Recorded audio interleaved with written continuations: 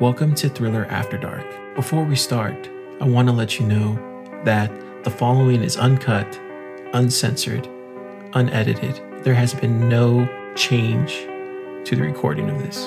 The opinions that I express are solely in the moment and of my own, and sometimes you won't agree.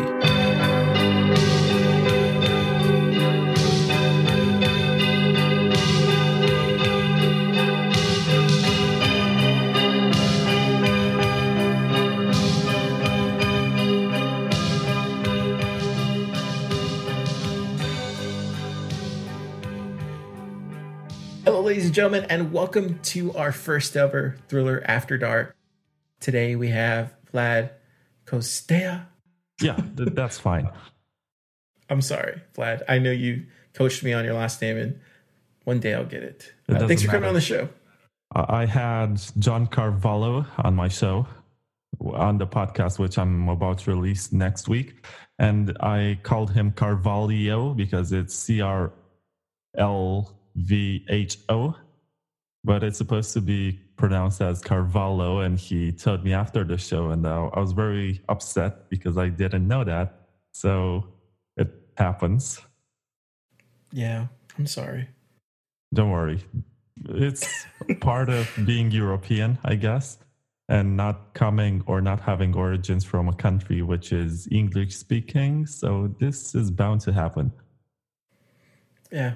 I love your first name, though, Vlad. It has a nice, solid, ring to it. It's very, very strong. It has one syllable, and it actually means strong. Does it really? Oh, wow. It feels strong. I love it. It comes from Old Slavic, and Volod in the Old Russian meant power.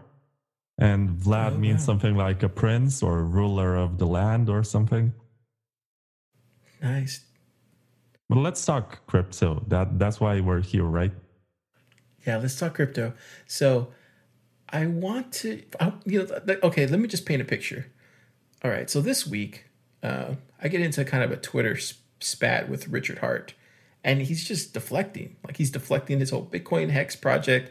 It's one of those things where I've been trying to get really good at, letting people speak, letting them get their point across, and then taking a turn and say, okay, well, let me talk and let me explain why this is this way, and really making a strong effort to meet people halfway.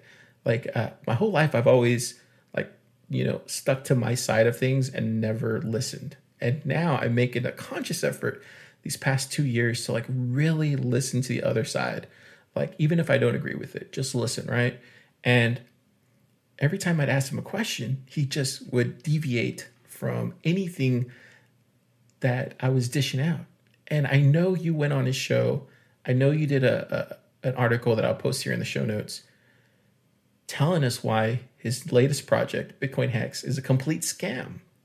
Can you tell us how you got involved with this article? I mean, some of the stuff that you cover in there, Vlad, is it's obvious to a lot of us who've been in the space for a long time, but there's some other stuff that you uncovered that I didn't even know of until you actually dug into the smart contract and got all that figured out. But yeah, it was a whole process, like all the president's men. You just had to publish something and present some arguments, and then people reach to you and tell you stuff.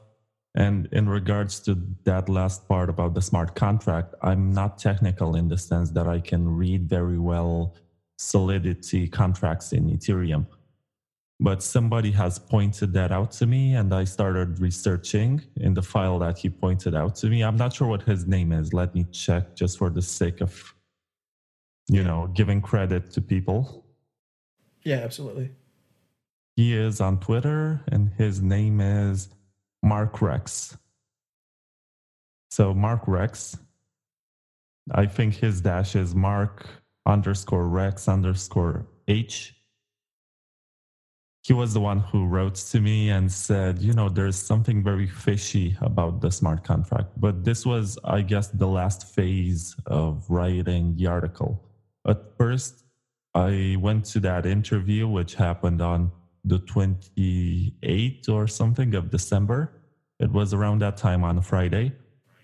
Okay.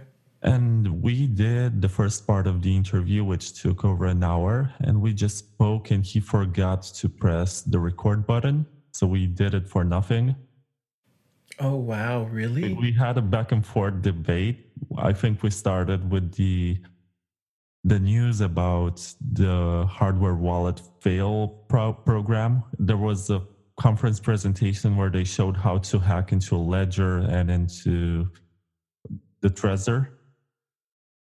And to me, that was shocking at the time. And I decided, okay, this guy knows a lot, has been in the space for a longer time than me. So we talked about that. And then we decided to talk about Litecoin's sponsorship of the UFC and how he was arguing that it's a bad idea and you cannot count how many people view it. And it's the kind of awareness which is bad. And I disagreed with him and said, it's awareness. When you post a billboard on the street, you're not going to know how many people look at it.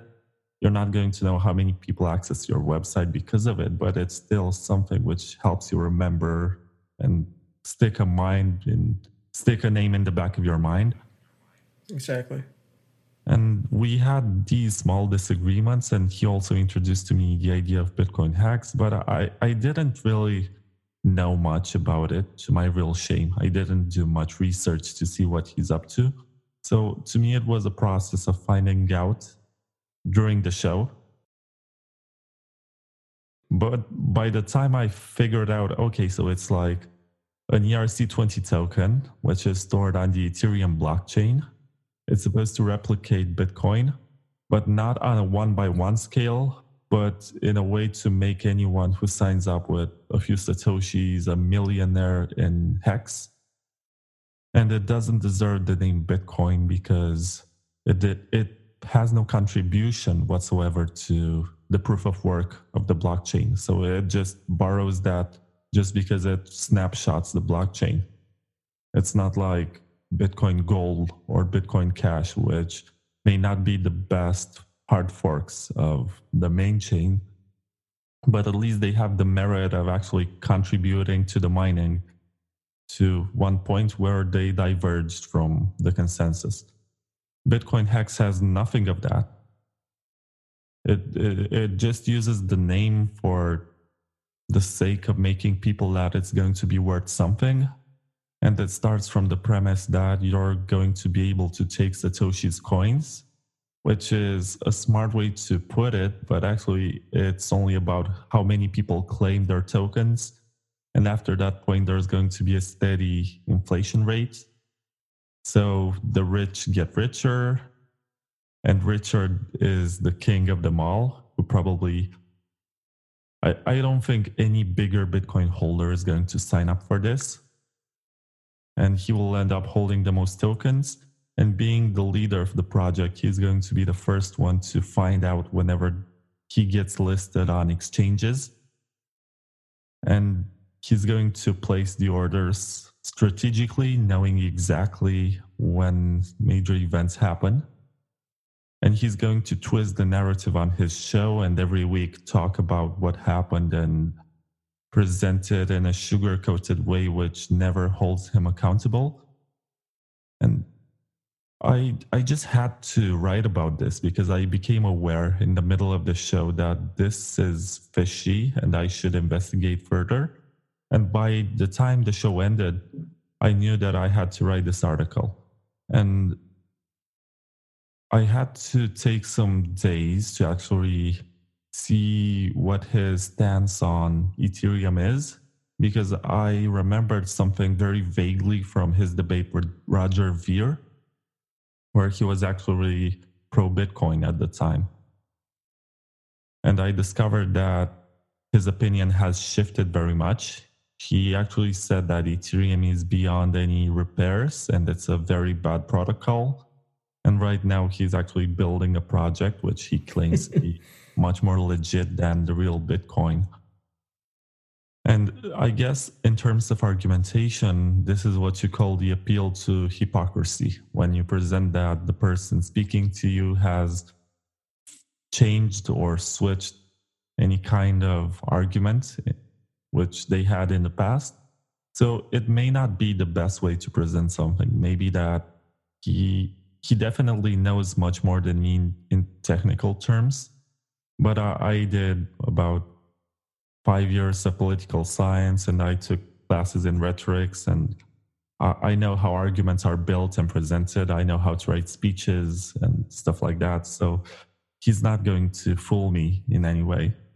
He may, when we talk, he may be able to cover more of the discussion time and speak over me and make sure that he picks one small part of what I say and twists it in a way that maybe makes me forget about my initial point, just because he's the native speaker and it's his show and he's the one who speaks the most.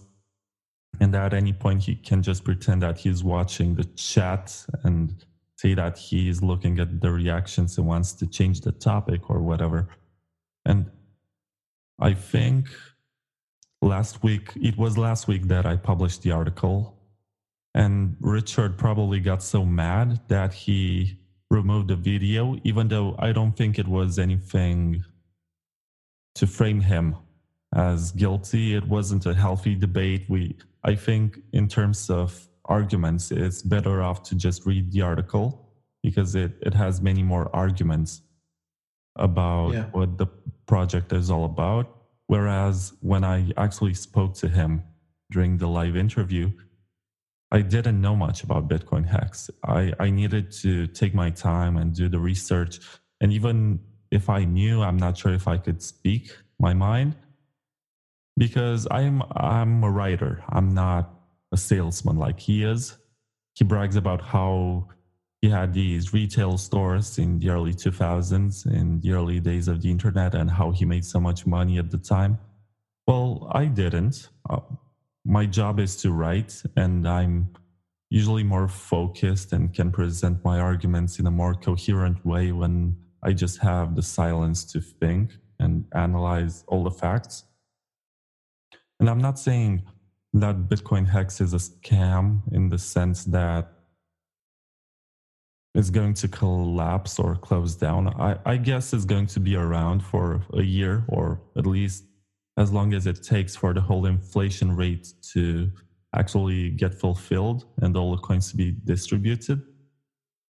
But when you have a central power who is the most knowledgeable actor, and you have a very blatant and shameless premise of getting rich, he actually says, this is how you get rich during the bear market. You buy my token. And it's going to be worthless. You can hoard and acquire as much hex as you want, because unless somebody actually trades any kind of BTC or ETH or something which is valuable on the market for hex, that's going to be just as worth as stones or something which has no value until somebody decides by consensus that it has some kind of value. I think I spoke too much. No, you're exactly right. I wanted to make sure that you got your point across. I think I can go with this so many ways, but I'll go with the way I usually judge people when I meet them. I've never met Richard Hart. I'm sure he's probably a nice guy, like to have a beer with or something. But there's several key flags that come up whenever I first heard of him in the space and like watched his show. And he has some really good points on a lot of things when it comes to just life and good life advice sometimes. Most of the time, one of the things that comes off right away that I've picked up just because the way I grew up was very rough. Like I grew up in a rough neighborhood. I've been poor, we were very poor when we were growing up. Was able to get out of that as an adult, but you learn stuff by hanging around people that are like Richard Hart, and so you can kind of pick up on these cues. One of the very first things that I noticed about him was the fact that he always presented himself like he was right on every topic. He would just come over on people just like, I'm right on this, you're wrong, you're stupid. And he would lash out. Like he's probably one of the few YouTubers that lashes out on his audience. And usually when a person lashes out on other people or people that because he really is condescending to a lot of the people that he has on the show. And when people, at least from what I find, when somebody does that, they're not a good person. Like, they're not a good person. They have some mental issues probably there. There's other issues that they're probably going through that we're not aware of. But there's something there. People don't just lash out on people for no reason, unless they're either unsatisfied with their life or unsatisfied with themselves. There's a lot going on there, right? So no, but I think psychologically speaking, that's very smart of him, because he comes out as the dominant know-it-all. So he calls you stupid during the show, and that's his way of presenting himself as an authority. If you're still following him after he calls you stupid, then you clearly accept the fact that he is superior and you're supposed to listen to him. And in that sense, he's asking for confirmation from the audience. If he calls you stupid and you keep on watching him, then it means that he can actually experiment with some other snake oil salesman tactics. Because when I first saw him and I spoke to him, he came out to me as, you just watch the way he dresses and the way he acts and his description that he's a billionaire when he clearly needs a lot of money. Otherwise, he wouldn't be running this scheme, and otherwise he would be having a big team of developers and code reviewers for his project. He comes out as this kind of narcissist who likes to talk too much about himself, who likes to present himself as very successful. He likes to brag. He likes to show off his bling bling and rings. And to me, I think in terms of presentation, he's like a classic sneaky scammer who's trying to present himself as what he's not. But in terms of discussion and coherence and discourse, I'd classify him as a postmodernist scammer who makes you aware of how scammers work, but at the same time tries to scam you. So he gives you this sense that he knows better how somebody who is dishonest is trying to persuade you into something, but at the same time, he's trying to persuade you into something. So he's like, a scammer within a scammer or something. You know, it's funny because, growing up, I met a ton of those people. And you get burned by a few of them the very first time you meet them because you just don't know any better, right? But as you get older, you start recognizing those type of people like right off the bat. And when I first saw him on YouTube, and a lot of people were talking about him, he would show up on Twitter, he would show up on all these different, social streams. And it's like, who is this guy? Why is his last name Hart? And so I watched a couple of shows. I was like, oh, this guy. And you start seeing it. One of the things I will say in his defense and this is the reason why I think, I'm this type of person that I don't give up on people. I know there's a lot of people out there that'll say, oh, this person can never change, blah, blah. I'm one of those few people that really will never give up on somebody. And when I see Richard Hart, he has a lot of those things that makes him an awful person just to watch, right? But he also has something else, and that something else is he understands what it is to be human. And he's very eloquent about the way he talks about being human and about what he's been through. And you can tell there's something else there that he only shows every once in a while, but he doesn't show it because he doesn't want to be vulnerable in front of people. And for that, I will say that he has that in him, and either he's aware of it or he's not aware of it. But I do sense I do really believe that he thinks he is helping these people by letting them get on Bitcoin. Like, there's no doubt in my mind. I really think he thinks that he's helping people by getting on board with BitcoinHEX. I don't agree with BitcoinHEX whatsoever. I think it's going to be 2019's biggest scam of the year for sure, if not BTT, right? So I will just say right off the bat, I've already told my audience, like, do not buy BitcoinHEX. Do not even try to do the airdrop. Why would you let somebody know how much Bitcoin you own? He's going to dump on you 100%. Like, he's literally going to dump on you because he controls a project. And I'm almost certain that he probably didn't get it audited correctly, and either there's going to be some bug or it's going to crash or something's going to happen to where the coin either, once it hits the exchange, the coin either fails on that process where, I think Cardano had something that happened where they had to stop the I forget what it was called, but once ADA started showing up on all these exchanges, at a certain point they had to cut off sending and receiving because the wallets were just not functioning at a certain point, right? So I think there's going to be something similar to that. It almost seems like it's a rushed ERC20 token, and there is no way he built all those. I don't know. I didn't look at the thing, but I just don't believe all those game theory little pieces that he put in. I don't think they're in there. Well, but I have to reply to a lot of stuff. First of all, I don't watch him regularly or at all. I've only followed him prior to the interview to see what kind of person he is. And that only took a few minutes of research, of scheming through his videos. And I haven't really followed him after. As in, I'm a busy person. I have to write articles all the time. So I have to do research on all sorts of people. So this means that I cannot have any kind of consistency in following somebody, as I have to do background checks and documentation on everybody that I interview. And I guess I feel sorry right now for not recording the interview myself. I was reckless in this sense, and I allowed him to do it. Usually it's the other way around. I'm the one who records, but he wanted it to be live, and it was the first time when I actually did a live show. And it was strange. I was trying to be nice and smiling, and I had no idea what kind of audience he has. And I still don't know. I was watching the chat sometimes, and they were making fun of my appearance and stuff. They're pretty vicious. Yeah. But I'm not going to judge him as a person because I don't know him as a person, but I know him as a character. I know that his last name is not Hart.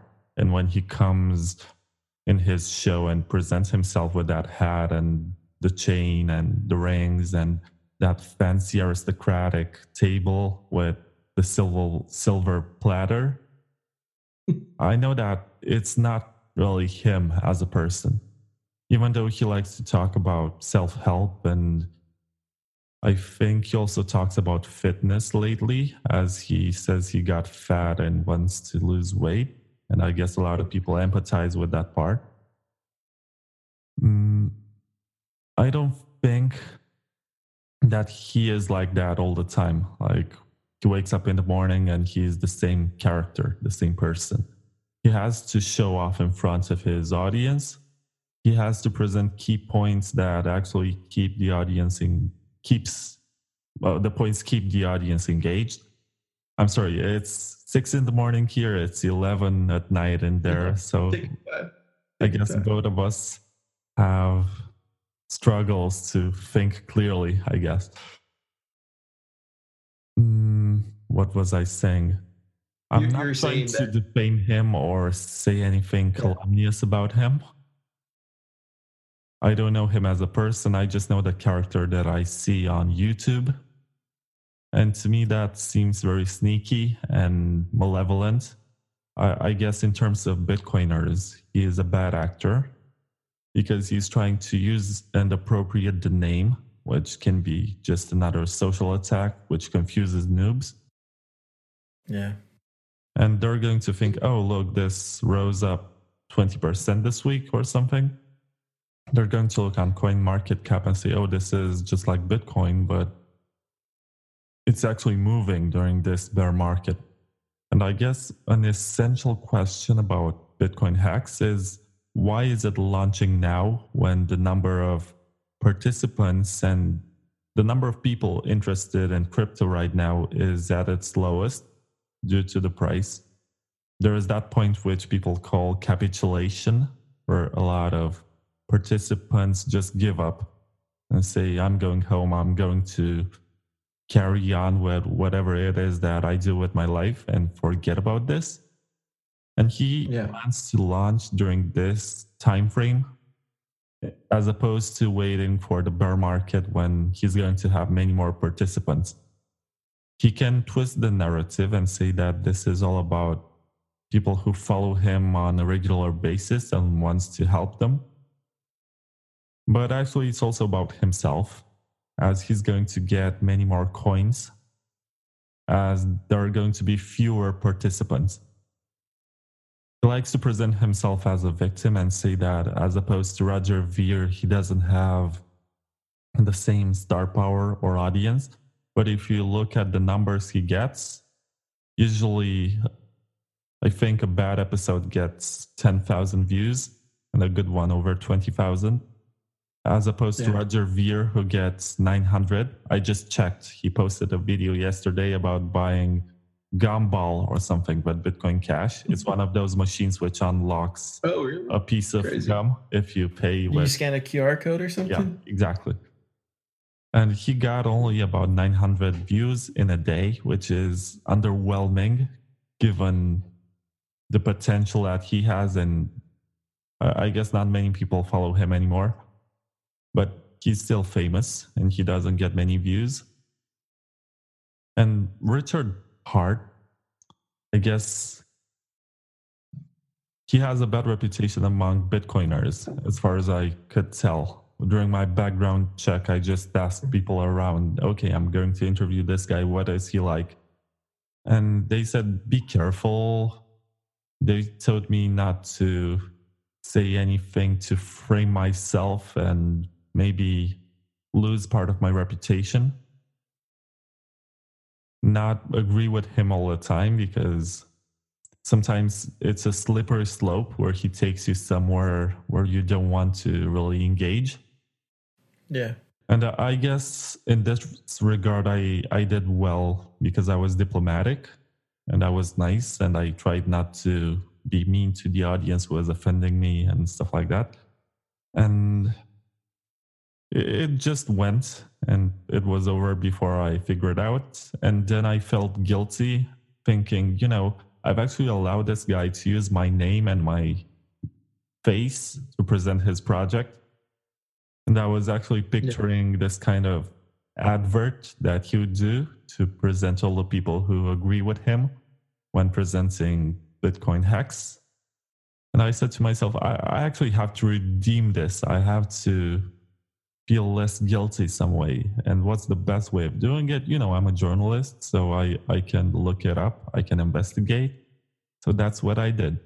At first, it was all about the underlying principles and philosophy and some red flags like the small team that he has with no actual reviewers, and most people who participate in this project are actually newer actors in the space.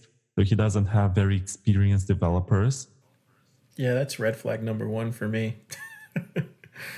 It's like he's supposed to have all this money, but he didn't shell it out to build a ERC20 token. That's why I'm going to go ahead and predict it now. I think it's gonna hit an exchange, and then something's gonna happen to the token. It's gonna either be compromised or it's gonna shit the bed. There's no way this thing is gonna work the way he says it is. I just don't believe in Richard Hart or his technical team. I think he only has like one developer, right? I actually spoke to one of the developers after he left, and he told me that my article was one of the reasons why he was pushed to actually resign. Oh wow, who is this? What's his name? His name is Kieran. I think he was removed from the page, and he told me, Vlad, you mentioned me in the article. I did some investigation because he said that he worked on early Bitcoin and Litecoin projects. And I asked people around, including Charlie Lee, and he told me that no, he hasn't worked for Litecoin. So he wrote to me and said he was on the Bitcoin Talk forums on the section about Litecoin, and at the time he was a high school student. And he just engaged with people. He didn't really develop stuff. The closest he came to developing anything was when he launched a bounty for a mining software which was adapted for his processor to get more coins. I guess this was in 2011. And it's not like he can claim that he developed, but at the same time, he's a very nice guy. And he told me, Vlad, I signed up for a different project and Richard Hart has hired me to develop something else. And then it changed and I didn't want to be a part of this. And I want my business. He runs a business in developing. I want my business to succeed and I want to have many other clients. So could you please, now that I resigned, remove my name and give me a clean slate? Yeah. And I thought about it, and maybe that is not his fault. And it's the classical Eichmann argument. The Eichmann trial. It was from the 70s, and the argument that he presented, it happened in Jerusalem, and Eichmann was one of the Nazi commanders. And he said that anyone who would have been in his position would have done the same because he was just following orders. That's the argumentation. But in the case of the developer, he hasn't done anything wrong. He hasn't killed anyone. He hasn't scammed anyone. He just wrote the code that he was told to write. He had no self-determination in this regard, and it's not like the code is launched. And I said to him, okay, I can remove your name. You can look for another job, which maybe is less shady than this. But he decided to leave, and I guess that's red flag number 2. Yeah, for sure. And then tell us about the one BitcoinHEX for every person that claims BitcoinHEX. This is just absolutely ridiculous. Yeah, so this was pointed to me by, I forgot his name. It was Nick something on Twitter. Oh, Mark. I'm sorry, Mark. So it's Mark Rex. Mark_Rex_H. Really smart guy. You should follow him. He actually checked the smart contracts in the GitHub repository. And he found some parts which, for every one coin which gets minted for the person who claims the coins, there are going to be a proportional number of coins being issued to the Origin wallet. And the Origin wallet supposedly belongs to Richard Hart. And it's not just about claiming, it's also about referred new signups. And also, what was the other one? Gosh, I just don't understand why somebody would go claim BitcoinHEX and then knowing that he's going to get every single coin you get. But not even that, who cares, right? Because it's just basic. It's not worth anything, right? But once he has those tokens, once he creates enough virality behind it, he's going to throw it on exchange. He's going to dump every single one of those on you guys. He's going to pull basically a Rhett Creighton, move to Puerto Rico, and you'll never hear from him again, just on Twitter. Like, this is his exit. I don't see why people don't see that. It's like, why would you want to participate in somebody becoming crypto millionaire and then moving off to Puerto Rico so they don't get sued by the SEC or get taken in for tax evasion or whatever? Like, it's obvious. The guy lives in Florida. It's a quick jump to Puerto Rico. I don't know. I just see all the and yeah. I guess I'm probably guessing on this stuff, but it's obvious to me because that's what a scammer would do. I mean, we saw it with Rhett Creighton. Are you familiar with Rhett Creighton, the serial forker? Rhett what? Rhett Creighton. Well, let me look it up. Maybe I remember. So this guy was from Austin, where we're from. And I was trying to get in contact with the man because I really wanted him to come on the show. I wanted him to explain himself. And he never did, which was cool. But he was the guy that would take two different cryptocurrencies and then fork them together.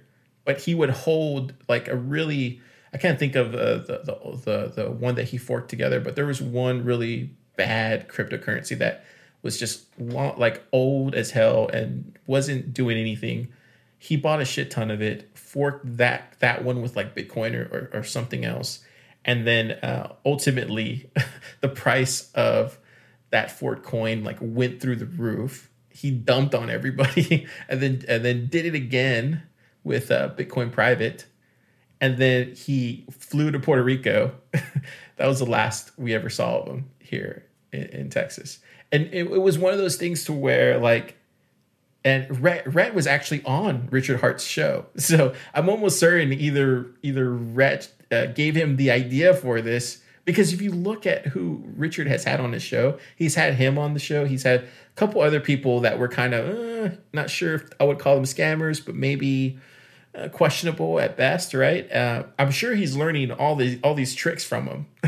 He's not interviewing like people in the space that are trying to change the world, right? Or trying to build out a new payment system, or, you know, even creating their own blockchain or whatever. He's interviewing people that he can steal ideas from. It's just plain obvious to me. Like, I don't know, maybe I just see through all the bullshit clearly, and some people don't. But I'm so glad that you put this article together, because you bring to light a lot of different things. And gosh. Anyways. Yeah, for the sake of completing my argument, I'll just say that the last instance where the Origin wallet collects coins is when penalties happen. And I guess Richard Hart has been bragging about that whale penalty, which he has, where over 50% of the coins get taken away just because you own too much Bitcoin. But that's just dumb. If that happens, you're going to split your coins into different wallets. But it's very unlikely at the same time that any kind of whale would join BitcoinHEX. Yeah. And then not only that, like, this is why he doesn't have, he wants to ban, you know, all these old school Bitcoiners from joining. He doesn't want them dumping on him. You know, or he doesn't want them dumping first, because they're friends with the people at the exchange that he's going to get on, and they can jump on it first before him. It's obvious. Like, a lot of stuff is just obvious to me what he's doing. Happen, actually. No, there is no way that can happen. So let's say that Satoshi wakes up and signs up for BitcoinHEX with his 1 million Bitcoin. Richard is going to get on par 1-on-1 coins according to the smart contract. So whatever somebody claims, Richard gets the same amount. And he also claims with his own Bitcoin. So he's going to be the king of this scheme. Dude, it's brilliant for the scam that it is. And I applaud him for trying to get away with it. And, you know, that's why I think I know you're of the mind that not wanting to share this, not wanting for people to know about BitcoinHEX. I'm of the mind, no, people need to know. People need to call them out for what it is. We just really need to call out these people. Like, if we don't do our own policing in this space, you know, the SEC, the governments of the world are going to do it for us. And now you just got to call people out on shit. That's just how I feel these days, unfortunately. After I wrote the article, I have received a lot of messages from people. Some were threats and insults. Others were just pats on the back saying, you know, I knew this all along, so congratulations for discovering this. But I was told a few days ago that during the live show that he did, he said that he doesn't promise anything, and he's not going to make any promises for the specific reason that saying that you're going to get rich with his project is going to turn, or maybe potentially turn, his project into a security. So he doesn't want to get investigated, and that's another red flag. The idea that he's trying to run away from any kind of governmental authority, and he wants to be low key and just lay low, talk to his audience, try to launch the project as quickly as he can, convince them to sign up, and then maybe make a big campaign about, oh, you are late with your sign up, then you can still buy some on this exchange and use your Bitcoin, because my coin is going to get to the moon and it's going to get pumped. So this is where you make all the gains. Oh man, Maybe, and I can already hear. Maybe he's going to keep this for a longer time. So he's going to have people who actually make money, potentially, and he's going to call them on his show and promote this as a very functional scheme which makes people rich. And when you get one happy person, they're going to bring their family and stuff. That's how pyramid schemes work. When somebody actually makes some money, they're going to recommend the project and say, this is legit. This is going to legitimize the whole scheme. But at some point, it comes crashing down. Yeah. I don't even think it's going to get that far. Like, I really, really, really believe that everything that he's promising, he's not going to deliver on. And it's going to be broken and it's not going to work. You can hear, you can see him like on the show. He's sweating about it. He tries to explain some of the nuances of creating a smart contract. And he can barely wrap his mind around it sometimes when he's trying to explain it. And he says, "Oh, you guys are too dumb to understand what I'm talking about." That's what he says. So that tells me that he's shitting himself. He doesn't know if he's going to be able to pull it off. And I honestly think it's just because right now you can literally create your own ERC20 token if you wanted to. Anybody can. I forget the website, but you can. Like, it's for fun. You can do it for fun. So I don't think it's going to be that low level, but I do feel like whatever he's promising, it's not going to deliver on anything that he says. It's just not going to work. I don't even think it's going to get that far. I think he's probably going to change the name from BitcoinHEX to something else once he goes through this whole kind of trial period. And then at that point, I could totally see him, issue it on an exchange. It lost all the name of BitcoinHEX. So that's not carrying any baggage from that. The only thing that's behind the project is this guy named Richard Hart. And that's why I'm saying you got to call him out now while it's still fresh, so people realize his name is attached to this project. Whether the project name changes, he's still attached to this project, and this is who he is. This is what he wants to be in the crypto space. I mean, there's so many different ways you could go in this space. You can either do it the right way, like build an audience over time, educate the masses, participate in the crypto community, like similar to what Charlie did with Litecoin, right? He sold his Litecoin because it was his to sell, right? There was no pre-mine or anything like that. So that's what I'm trying to say. Like, he could do it the right way. It's just that he chooses not to, and he's trying to go and do it shortcut. I think he's a smart person at core, but he's jealous that everybody else is successful and has done something in the space. Whereas he may own some Bitcoin and he may be wealthy in this regard, but wants something more, He talks about honestly, making gains all the time and how nobody is in this industry for the technology and everybody's just thinking of US dollars. And maybe that it's his mindset. He started the premise of BitcoinHEX from the idea that you should be greedy and you should be taking all the coins which are unclaimed or lost on the Bitcoin blockchain. I guess that's the initial idea that he had. What about all these lost coins? And then he said, how about we take a snapshot of the Bitcoin holders right now? And people who don't claim are going to lose their coins and they're going to get to those who do claim them. But that's worthless. You don't have a proof of work system. You have no kind of costs to run an ERC20 token. It's on the Ethereum blockchain. It's just there. I can create one and it's going to be just as worthless. The value of it or the price on the market is given by the honest people who think they're going to get rich. So they acquire some amounts by using their BTC. Yeah. It's overall bad. If you really honestly, he would have been better off just creating a fork. Like, if you really wanted the Bitcoin name, just create a fork, man. Like, just create a fork. Like, and people still would have been upset about it, but it wouldn't have been a scam to this extent, right? So, I don't know, man. I just feel like he's kind of gone off the rails here, and I think you're right. I think he sees Roger Ver, he sees other people in this space that are making money, and he's just like, I'm just as good as them. I can go on CNN. I can go on CNBC. I could talk to a crypto trader. Like he tries to make himself feel so important. It's sad. And I just feel sad for him because he obviously just doesn't realize how this makes him look. Maybe he does. Maybe he doesn't care. Either way, But I read in the past, I don't know what Reddit thread I was on, but they said that he was a spammer back in the early 2000s. Like his businesses that he ran was basically he was just spamming people. Is that true? Did you ever look into what his businesses actually were? Like he was called the Spam King or something?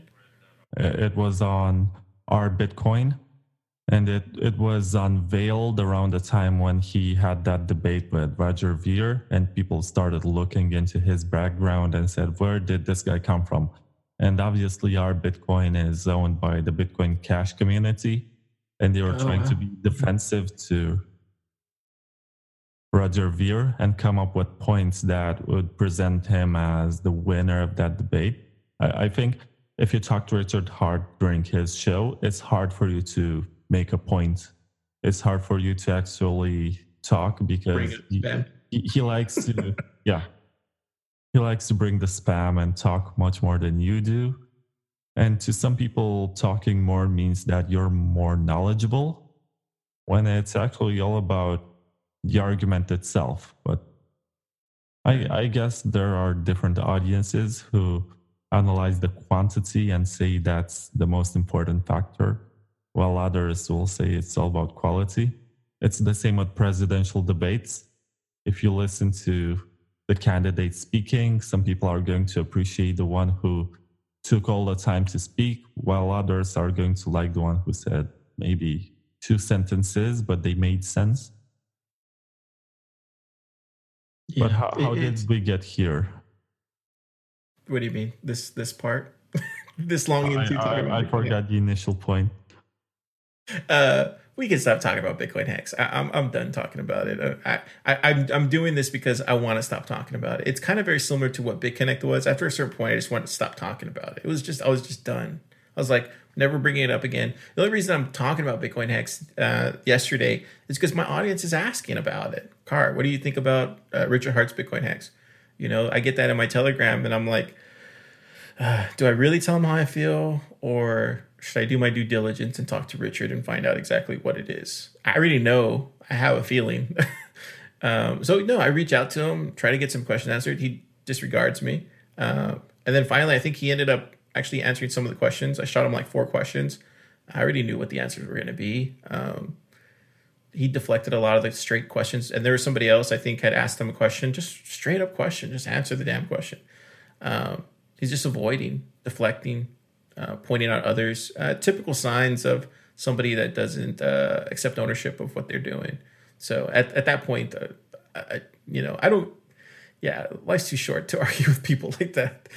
And so to me, that's why I'm just like done at this point with BitcoinHEX. It is what it is. Like he wants people to go on his show and argue with him, and for argument's sake, but I don't want to be attacked by his whole Richard Hart community. Like, those people are probably just as evil as he is when it comes to threats and everything like that. They're just as bad as he is because they're aware of this being a scam, and they want to take the ride with Richard. So that's why I'm just trying to steer my audience away from them. I care, 2 shits about his audience. They're obviously like-minded people like him. And then I'm more concerned with my audience. I don't know. How do you feel about that, Vlad? I think I have 3 points. First of all, I just remembered that I wanted to tell you why he hasn't forked Bitcoin, why this isn't an honest fork. It's because that would take actual mining rigs, and that takes money and operation costs.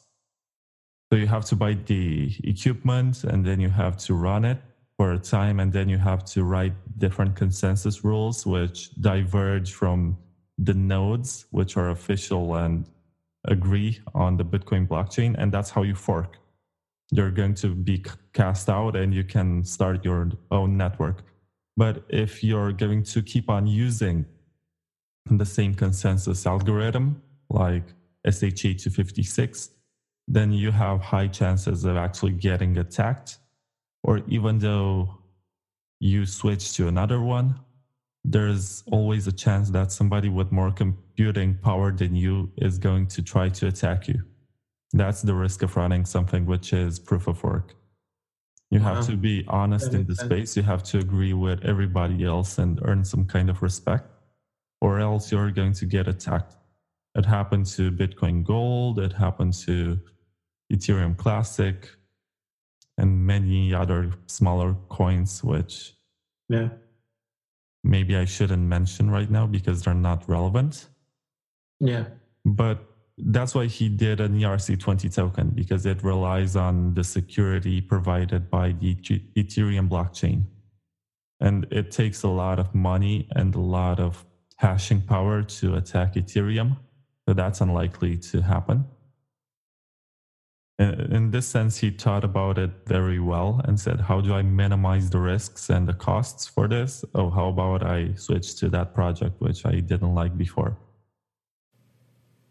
Yeah, and that was weird too. I remember him bashing Ethereum at the time. I was thinking, does he not look at, because my background's in technology. That's where I come from, and so to me, when I see Ethereum and when I talk to it with my friends, it's exciting.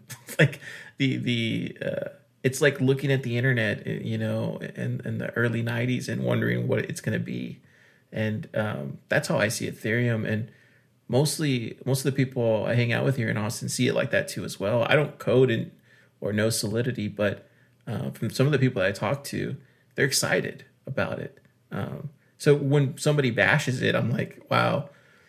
I don't know. I hang out with enough geeks to know that if they're excited about something and it's open source and anybody can join in, it's probably going to take off. So, yeah. I can see why people criticize Ethereum. It had a big pre-mine for the founders. They had that DAO hack, which they solved in the least, I guess, honest way. They just decided that it's much more important to give the money back to their investors instead of actually agreeing that code is law and they should move on with it and fix the code instead of just rolling back the blockchain.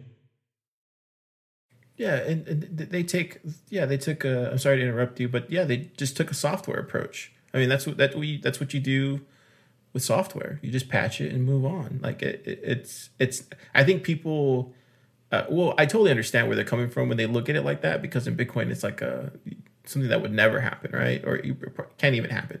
But with Ethereum, it's a software. It's a piece of software to them, or they don't look at it quite the same. It's just a different mindset, and I think most people don't realize that, especially Bitcoin maximalists. But yeah, I mean, I don't know. What else do you want to talk about? Just my last point about BHEX or BitcoinHEX. BHEX. Somebody has messaged me. Yeah, it's the Hexit of Richard Hart. The Hexit? Yeah, it totally is an exit. I guarantee you, Vlad, he's jumping to Puerto Rico. Hang out. He's going to hang out with Rhett Creighton there. They're going to drink margaritas, and he's going to stick 2 middle fingers to everybody in the space. It's cool. If that's what he wants, that's what he wants. But I'm going to call you out on it. You're not going to get up. I'm going to call you out on it. I'm sorry. It just has to happen. I don't care if no one else calls you out on it, but I'm going to call you out on it. It's just the way it is, right? Like, you got to call out people that are bad actors in the space. And if we don't do the cleaning ourselves, like, somebody else is going to do it. And yeah, but at the same time, I just want to say that none of what I said or what I have written is financial advice. And I actually spoke to somebody yesterday who was very convinced that he has to sign up. And I said to him, I have given to you the arguments. I have presented some of the evidence which I was able to find. But at the end of the day, it's all about financial sovereignty. You are the holder of your own Bitcoins and you are responsible for your own actions. I'm not going to tell you don't do this because then then present all the arguments which I can think about. If you take the time to read and analyze and you still find reasons to participate in BitcoinHEX, then you go ahead, do it. I'm not going to stop you. It's not my responsibility. On my part, I have done the best job that I could do under the circumstances and with the amount of information that I had. I don't think I want to backtrack and if the code changes to actually change the article, because that would be burdensome. And yeah, I think it's a good idea to keep it as a snapshot of what it used to be and remind people that at this point in time, even if the code changes, this is what the project was trying to do. And I know that BitcoinHEX is the result, actually the developer who left told me, is the result of another idea, which Richard Hart had before, about a CFD, which is, I'm not even sure what the abbreviation is for CFD. It's like a holding that you have, but it, like when you trade on these kind of stock market exchanges, but you don't really hold the stocks, you just hold a bond that you own it. Let me look it up. But it was supposed to be a Bitcoin CFD before, but then it turned into Hex. And now that I published the article, I'm very sure that they're going to try to change the code, at least slightly, or spin the narrative and say that the Origin wallet is some kind of safe haven or safe lockup where they hold tokens to be redistributed at some point in time. That can happen. I mean, Richard Hart is the authority in terms of hacks, and he can say whatever he wants, and people don't really have the means to check. Right.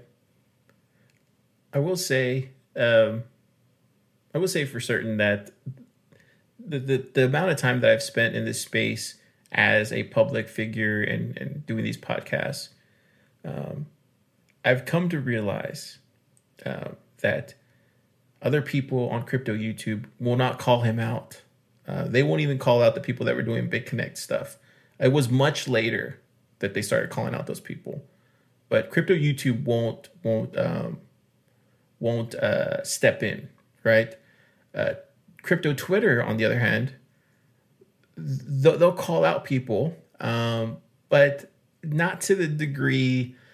It's more of a meme, right? They'll make fun of something. That's their way of calling stuff out, right? When I look to crypto websites and journalists, you guys do a really good job of investigating this stuff, like you did on this one. There's really great articles that you guys are just covering there at Crypto Insider, and your work is phenomenal, Vlad. Keep it up. I try. That's what I get paid for. I guess we should all try to do well in our jobs. Yeah. And one quick point. I will say that podcasts, for me, that I've come to realize, a lot of people listen to podcasts. And the type of demo that you get for podcasts, people, they say that people that listen to podcasts tend to have college degrees or are professionals in the workspace, and or they make this amount of money. There's all these statistics for them. None of that matters to me, right? But you actually spread the message better through podcasts. And when that reaches, and I've seen it happen multiple times with our podcast, we start covering something that no one's talking about. Another podcast picks it up. A bigger podcast picks it up. And then that reaches, crypto YouTube or that reaches, or it's informed by y'all, the journalists, podcast. I take so much information from journalists on a daily basis when it comes to, presenting the news or presenting any stuff whatsoever. I always reading up on every single website and trying to learn as much as I can in the brief amount of time I have before I air. And I feel like it's our job, it's our duty to do this because no one's going to talk about it. I feel like crypto YouTube is just a reverberation of itself. If you go on there, a lot of them just talk about themselves. or they talk about stuff that everybody else is talking about. It's very reverbish. Like there's nothing new, that's going on there. Every once in a while, somebody will surprise you and deliver something new. And those are the people that I really enjoy because they're actually bringing something new to light. But for the most part, crypto YouTube it's a reverberation. They're all talking about the same things. Crypto Twitter, meme central, right? Crypto Reddit. It's so hard but if you can find some good stuff there, but it's so hard to like get your point across. But stuff can be examined there, and good stuff can come out of there. But most of the time, it's very hostile, right? But I will say for certain that if it starts with us, like if we don't start talking about this, other people in the space won't talking about it. Crypto Twitter won't make those memes. Like you have to police the space yourself. You have to do your due diligence and just do what's right. I don't know. I'm going to get off my soapbox, but that's just how I feel. What do you think, Vlad? I think the best way to police the crypto space is to remind people about the core values of Bitcoin and tell them what it's all about. As it's not just the speculative aspect that some people see when they trade and they say this hasn't gone up more than 5% in the last week, so I'm not going to invest in it. That's not a wrong perspective to have in hindsight. Maybe that it's healthy for people who trade to think about it in these terms. And it's helpful for the industry at large to have traders. They bring money and they are the ones who actually ensure that there is a volume which gets traded on a daily basis. So they are useful. But Bitcoin is all about decentralization, being sovereign on your own funds, having the freedom to run your own node and participate in the network. Right. A lot of people are not aware, but when you run a node, you actually have voting power. So whenever somebody tries to impose new rules on the network, and I guess the most dangerous consensus change can be about the 21 million supply. And some people have actually run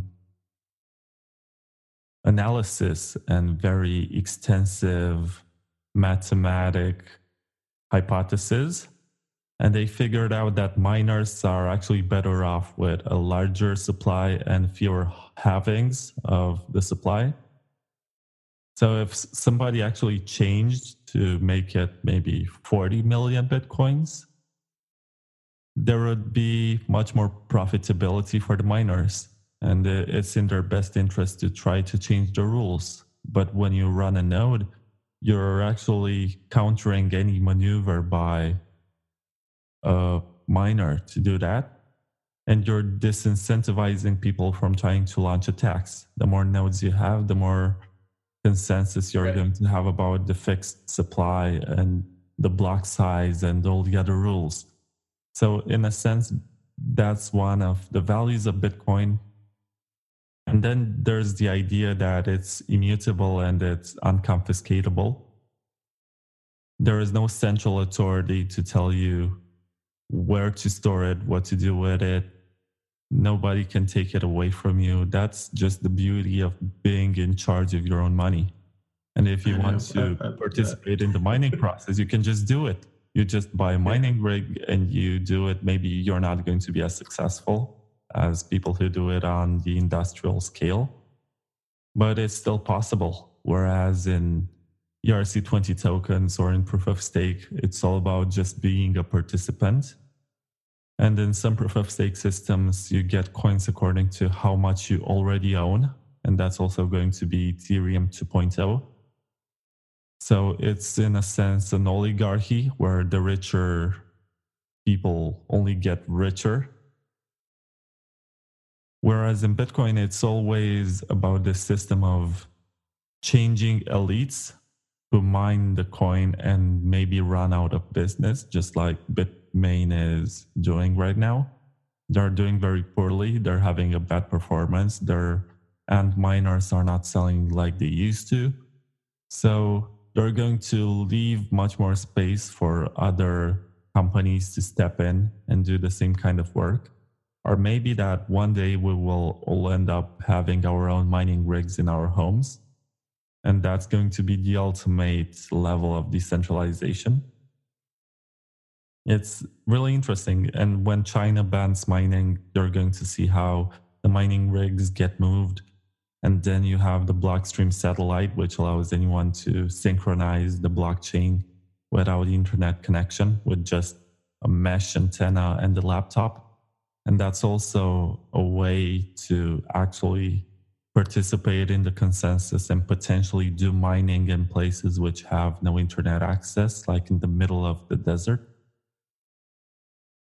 So there's a lot going on. When you think of other projects, you don't have this kind of investments, and you don't have the same smart developers who even think about short radio waves using these small antennas or radio transmitters to relay information about the blockchain so it can synchronize without any restrictions for governments. Because in the Cold War, you had short radio waves which were sent across borders by countries to bypass all the Cold War protocols and restrictions and send messages across, like in the Soviet Union. And that's very brilliant. And when you think about nowadays about the Chinese firewall, that can be bypassed by radio waves, which can be intercepted, they can be distorted, but the nature of the signal cannot be changed, and that's essential. And those are just a few of the qualities that Bitcoin has and no other project is going to have anytime soon.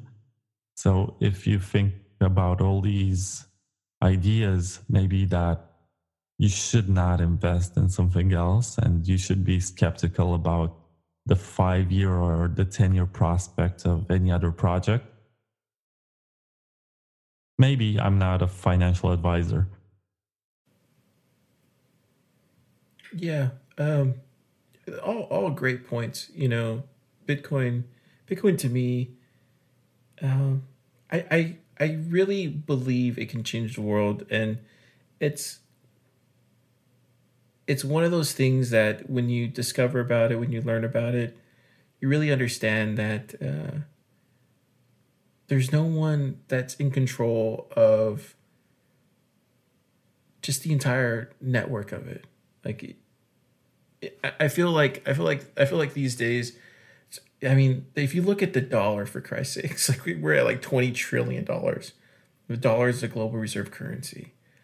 At some point, that's gonna just blow up in everybody's faces. There is no other exit but Bitcoin.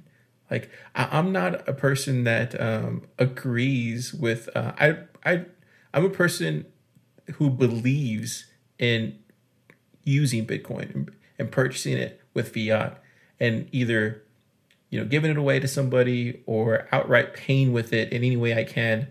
There's absolutely no way would I ever sell Bitcoin for fiat. I'm just not going to do that. Like, and I think it took me. It didn't take me that long to discover like the possibilities that were with Bitcoin, and just participating in the network itself and transacting on it. I think people lose sight of it being an actual crypto or currency, and they try to use it as a store of value, and that's cool. To each their own. You get whatever you want out of Bitcoin, but I think the killer feature of it all is it's the only decentralized currency in the entire world that we all view as having value. I mean, and it has its own payment rail, like, and it's going to get better with time. And it doesn't make any sense for you not to throw fiat into Bitcoin, because that fiat's going to be worthless when everything breaks. I don't know. Maybe I'm a doom and gloomer, but I'm just a big believer in Bitcoin being another currency in the world that people will just use. Like, it'll probably take years, or it'll probably take a product as big as the iPhone, but we'll need that singular product for the crypto space. It'll come. It'll probably take that type of product for the crypto space, or for Bitcoin, or for whatever currency. But it's going to happen, and when that happens, like, people aren't going to not use cryptocurrencies. Like, they're going to use them. Like, this is how the future is. Like, I don't know. I'm just bullish on cryptocurrency just in general. I'm a fan of the technology. Don't get me wrong. Like, I love looking at every project and diving into it and learning about it and seeing all the cool stuff that it's going to do or has potential to do. But when it comes to Bitcoin, that one just has my heart. Like, there's nothing in my mind that comes close to a currency like Bitcoin, like, at all. Yeah, you can use Ethereum, you can use Litecoin and other stuff for payments and stuff like that, and it's great for stuff like that, or for transferring. Like I like today we just gave out some Litecoin on our show just to give it out. But it's Bitcoin is one I give that out too, but Bitcoin is one that I'm like, I'd much rather pay with it than turn it back to fiat. I just don't see the point of it. But I know people like to become, they want to see that Bitcoin go to 20,000 or whatever, and then they want to sell it for fiat, and I'm like, that's ridiculous. Why would you sell it for fiat? Like, go out and use it with that value priced in. Like, I don't know. Maybe I'm just naive, I guess. I don't know. I was actually having this conversation on Twitter with Peter Todd, who is a developer for Bitcoin Core, and he's a very brilliant person. And he said at one point that he believes that we need cash. And I agree with him in the sense that you need the kind of money which is fungible and is private. If the two of us exchange a dollar bill, nobody's going to know where it went and what happened to it. While with Bitcoin, at this point, before any kind of privacy upgrades, you don't have any kind of privacy at all. You can actually check on the blockchain and see every transaction. And the best you can do is use Wasabi Wallet to merge your coins, and they appear in a stacked number of transactions which are hard to trace. So this is just an obfuscation which is temporary. Yeah. At this point, it's not fungible. And up to the point when we can have the privacy which allows us to not distinguish between the coins which were minted last week and the ones which were used on the Silk Road, then we're not going to really have a valuable or a functional Bitcoin in the true sense that it's ready for the real world. And up to that point, at least up to that point, we need fiat money and we need cash. Because with credit cards, it's so easy to check every transaction, and the banks have absolute control over how you use it and how much you withdraw from your account. And they have daily limits of how much you can withdraw. And sometimes they ask you to fill in forms and explain why you want to take away money from your account, because it makes no sense to them. Why would you want to take cash when you can just pay with your credit card anywhere?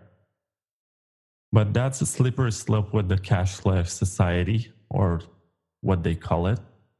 And I agreed with Peter Todd that Bitcoin is much more like the kind of collectible which is scarce and valuable and cannot be confiscated. And it exists on the internet just because cryptography allows it to not be confiscated. And if it was a physical product, it would get seized by governments and confiscated, and we would not be able to have this. So this didn't happen until the internet age and the age when cryptography got developed, just because we did not have the means. But it doesn't mean at the same time that we are witnessing another product which tries to bring the dream of banks of removing cash and replacing it with electronic transactions. Bitcoin is not really electronic cash, even though it says in the white paper electronic cash system.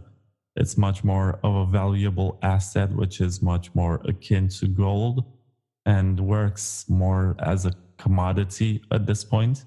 And with the Lightning Network, which is more private than the main chain, you're going to have quicker and cheaper transactions, even at the micro level. So the bottom line of all this long argument is that we actually need cash, and not Bitcoin Cash, but Bitcoin needs cash. No, yeah, I just call me a spook or whatever, or tinfoil hat, but I just don't think cash. Are you talking when you say cash? Are you talking about like U.S. dollar, or are you just talking about any type of cash? Any type of cash which is not highly inflationary, and for which you can do exchanges, like you meet somebody and you say, I'm going to give you one Bitcoin and you're going to give me in cash the equivalent, $3,500. And you're going to agree, and this is a fair exchange. So this is better than going to exchanges and taking money away because you expose your personal data. You go through that whole KYC AML process. And even if you're not a bad actor, you want some privacy. You don't want everyone to know what you're doing. You don't want the bank to have a complete record of your activity. That's actually Orwellian. And when you demand for privacy, you actually care about the freedom of our society. I think there's so much more at stake than maybe the $10 that you spend on something which you find shameful, like, a porn subscription or something. You pay for 1 month of membership on, tell me a name of a porn site, Brazzers or something. I can't think of anything. Yeah, you can think of one. I can't think of one off the top of my head. But you want to pay for that. Yeah, I see what you're saying. And you want privacy. And that's a fundamental human right, theoretically. But the credit card company can actually track down and see to which company you sent the money. Yeah. That's dangerous for our democracies and for our political systems. As we're going to get to the point where, actually, I think we got to that point where banks are extensions of the state and they provide full documentation about you and what you do on request. Yeah. Yeah, 100% they do that. So if they want to extend that and make it even more authoritative and controlling, they can actually check every transaction and make sure they can use any kind of argument, like to avoid terrorist funding. They are going to use this. The public is going to eat it up and say, we are doing this for our own protection because the times are so dangerous and we want to be protected. And that's a slippery slope in itself. As the state turns us into potential criminals, instead of actually looking for the exception within this large group, they turn us all into potential criminals. And to me, that's not the kind of world that I want to live in. And I don't think life is worth living in a place where you cannot have any kind of privacy. And that's also one of the reasons why we need cash, because that's from where I started. Because cash is not tracked. It doesn't leave marks. Maybe it leaves like fingerprints at most. Other than that, you're not sure if the dollar bill in your pocket was owned by Pablo Escobar at some point. There's no way for you to know that, and there's no way the government actually cares. It doesn't. Yeah. I want privacy. I think privacy is important. I just think at this point, you just gotta realize that you're already being tracked, right? So even if you wanted to, avoid getting hacked or even trying to like hide your identity or your real identity or something like that. People can find out who you are. They can find out where you live. You can do all these things. The government can do it right now if they wanted to, right? But I ultimately think that the more we move into this kind of how do you say that? Aurelian, how do you say that guy's last name? George Orwell. Aurelian. I have trouble pronouncing stuff. So when you go into that kind of future, I feel like, I mean, you're battling a behemoth, right? It's almost you're being forced to live in public, and that's good and bad because you get rid of people from being pieces of shit, right? To each other, and maybe the world becomes better. But at the same time, you're ruled by a government that wants to make you even more stupid and even more misinformed, and so that goes on. Or you could battle them and ultimately fight every day to keep your privacy. Man, I hope in the future there's somewhere in between, right, where we could have some things be private and some things be public. But at this point, who knows, man? It's definitely something. I do believe in privacy. I think that we should fight for it, but I also see the other side, so I'm kind of torn. I don't know. But this is my state of mind these days when it comes to everything. I see two sides, and I'm almost caught in the middle to where I just don't even want to pick a side because I'm like, well, how do we know which side's going to win? But I want to play both sides because I see both sides being important in the future. Or maybe one side has one thing that's great about it, the other side doesn't. And yeah, I don't know. Maybe I'm the only person that thinks like that, but yeah, that's kind of my logic behind it, unfortunately. I come from a country which used to be totalitarian until 30 years ago.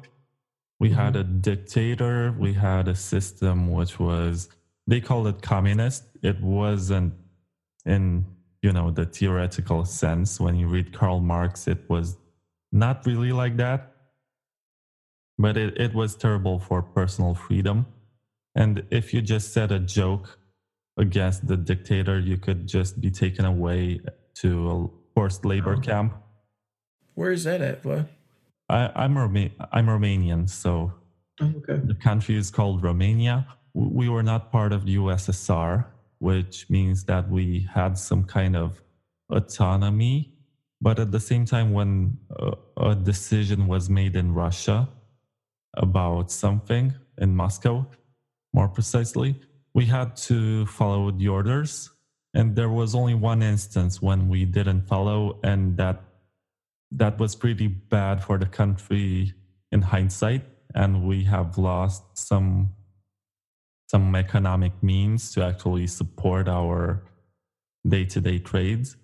It was in 1968 when USSR invaded Czechoslovakia, and we refused to actually participate with army.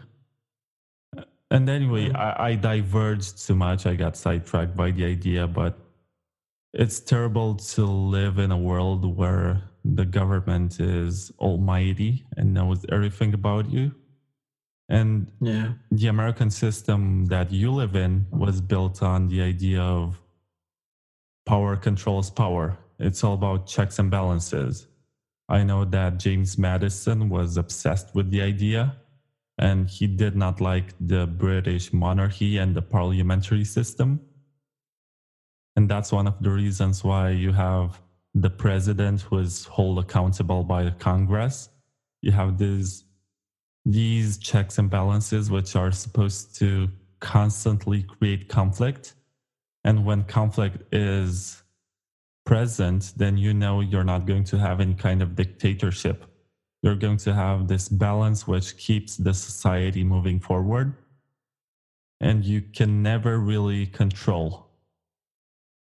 The more you control, the more you're going to become, the more unpopular you're going to become. And it's all cyclic. It has worked for you for over 200 years. It has influenced the rest of the world. You have no idea how many countries are emulating a similar system.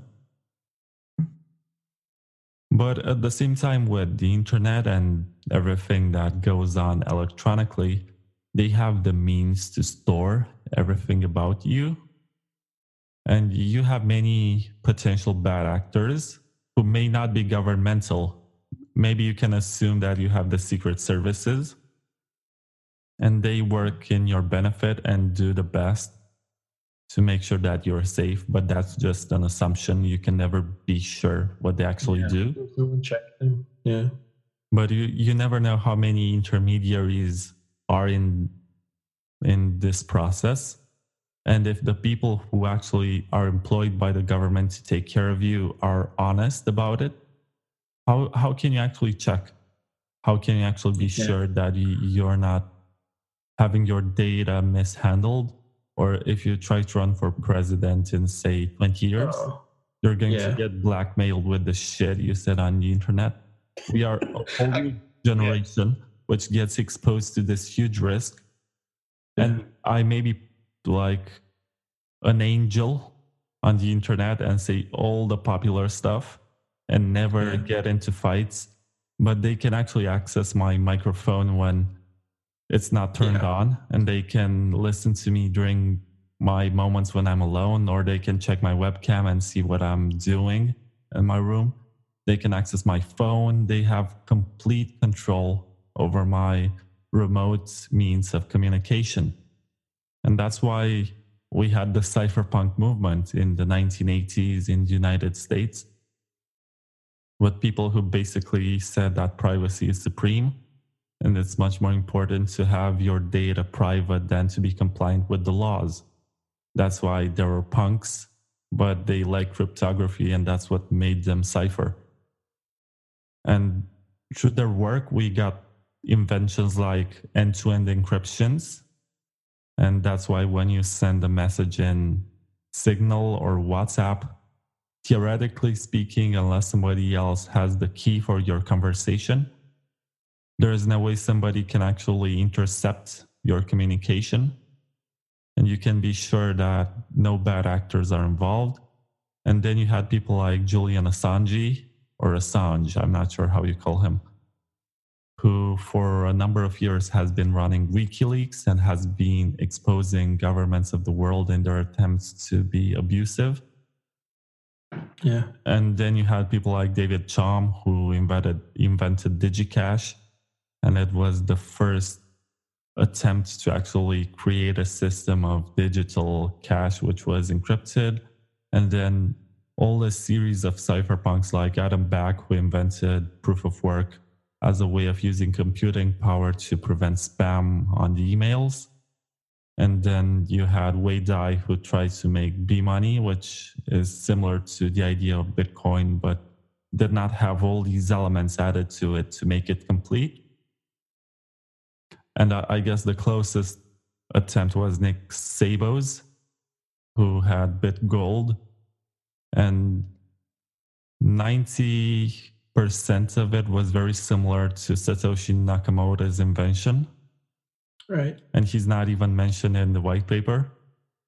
But anyway, he brought us many innovations from cryptography all the way to the idea of running smart contracts. And I know that in the early days of Ethereum, he was even participating and advising them and giving public talks. I guess this was in 2015 or something. You can still find the lecture on YouTube. Yeah, Vitalik always brings up Nick all the time, and he thinks, I've heard him say that he thinks he's Satoshi, or that would be his first guess. Yeah, that's also mine, because why would not Satoshi mention Nick Szabo if he took so many ideas from him? So he mentions everybody else but not Nick Szabo, plus the whole scenario about going silent. Did you ever see that? Did you ever see the interview with Nick and Tim Ferriss? There's a podcast, and you hear Nick talk about BitGold, but he said, "Yeah, first we came up with Bitcoin," or he goes, "I'm sorry, BitGold." Like there's this whole like 30-second kind of clip where he's talking to Tim Ferriss, and he literally says Bitcoin, but it means BitGold, and Tim didn't catch him on it, but he corrects himself, and it's kind of like, wow. Like, is that like, I don't know, but it's definitely. I know there's been some kind of like actual. Wasn't there some kind of like penmanship tied to him as well too? I think the CIA was able to run some study that was covered, I guess maybe in Wired or some tech magazine, that was able to find out that his the way he wrote on the internet was very similar to what he was doing. I don't know if I have that right or not, but there's just a lot of different things that like that you brought up. Podcast reveals anything. Did you listen to it? Yeah, it makes a lot of sense for him to think about the invention which works and which he mentioned in his articles, as opposed to what he came up with prior to that. So it's the term that you use more generally. So sometimes I confuse in my mind, maybe it's because I'm not a native in English, but I say Lightning instead of Litecoin. Okay. They both have the light in their names, and sometimes I mess it up in my mind. And when I have to say Lightning on Litecoin, it's like mind blowing. It takes an extra effort. I have to think about it. Maybe that's what happened with him. I don't know. Just some things that are just curious about his background and stuff in regards to He's space, one of the smartest guys I've ever had the chance to.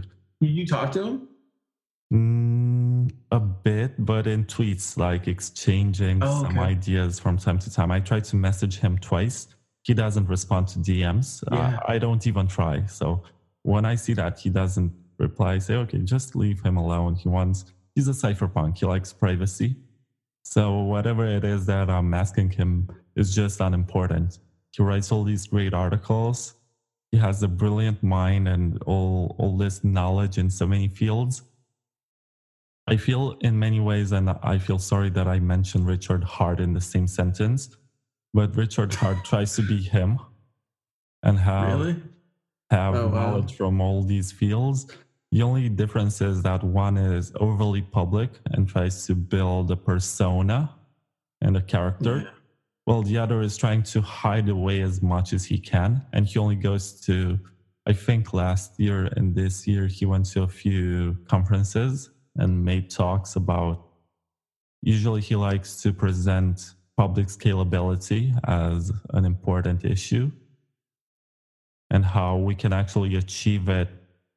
The premise of scalability as a social element is that we live as humans in this world with limited resources, and we actually have to find ways to coexist, to share all the resources that we have and make sure that we are peaceful and that we get to create societies which allow for us to discover new means and maybe research projects that help us move on and maybe create something that our minds right now cannot even conceive. But for that, we need to trust each other. Everybody to thrive, right? And something that creates something for everybody to thrive together, right? Is that what he's basically? Yeah. And he says that trust is the element which keeps us together, and that trust scales very poorly. And you can only trust a small number of people at one time. And there are many other strangers with whom you have to interact. And one of the ways through which you trust people is money, as it's an objective and the kind of object which everybody agrees that has value, and you trust in the value of that object. So if you want to do the trade, you have to trust the person for a limited amount of time that they are going to be honest. And money is actually an element which helped us develop as a civilization and expand beyond what we see on our daily basis. It enabled some people to have the kind of lifestyle which allowed them to travel from town to town to sell products. They were yearly merchants, bringing goods from other places and selling them. And this was essential to stepping out of our comfort zone before we had the internet. And now we need to re-understand and try to analyze once again what it is that makes us evolve as a civilization and adjust our understanding of trust accordingly to make sure that we move on. And this brief presentation that I made about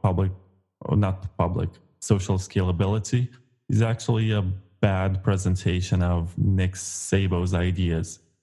So if you get to read the articles, they are so much more in depth and so revealing and mind blowing. You're going to like you telling me about it right now, I'm just like, wow, like it's such a different approach to figuring out the world's problems, and he's able to do that in his own way. And from what you described right now, it almost seems like he's constructed something that would probably work. Does he say anything other than just money as a form of trust? He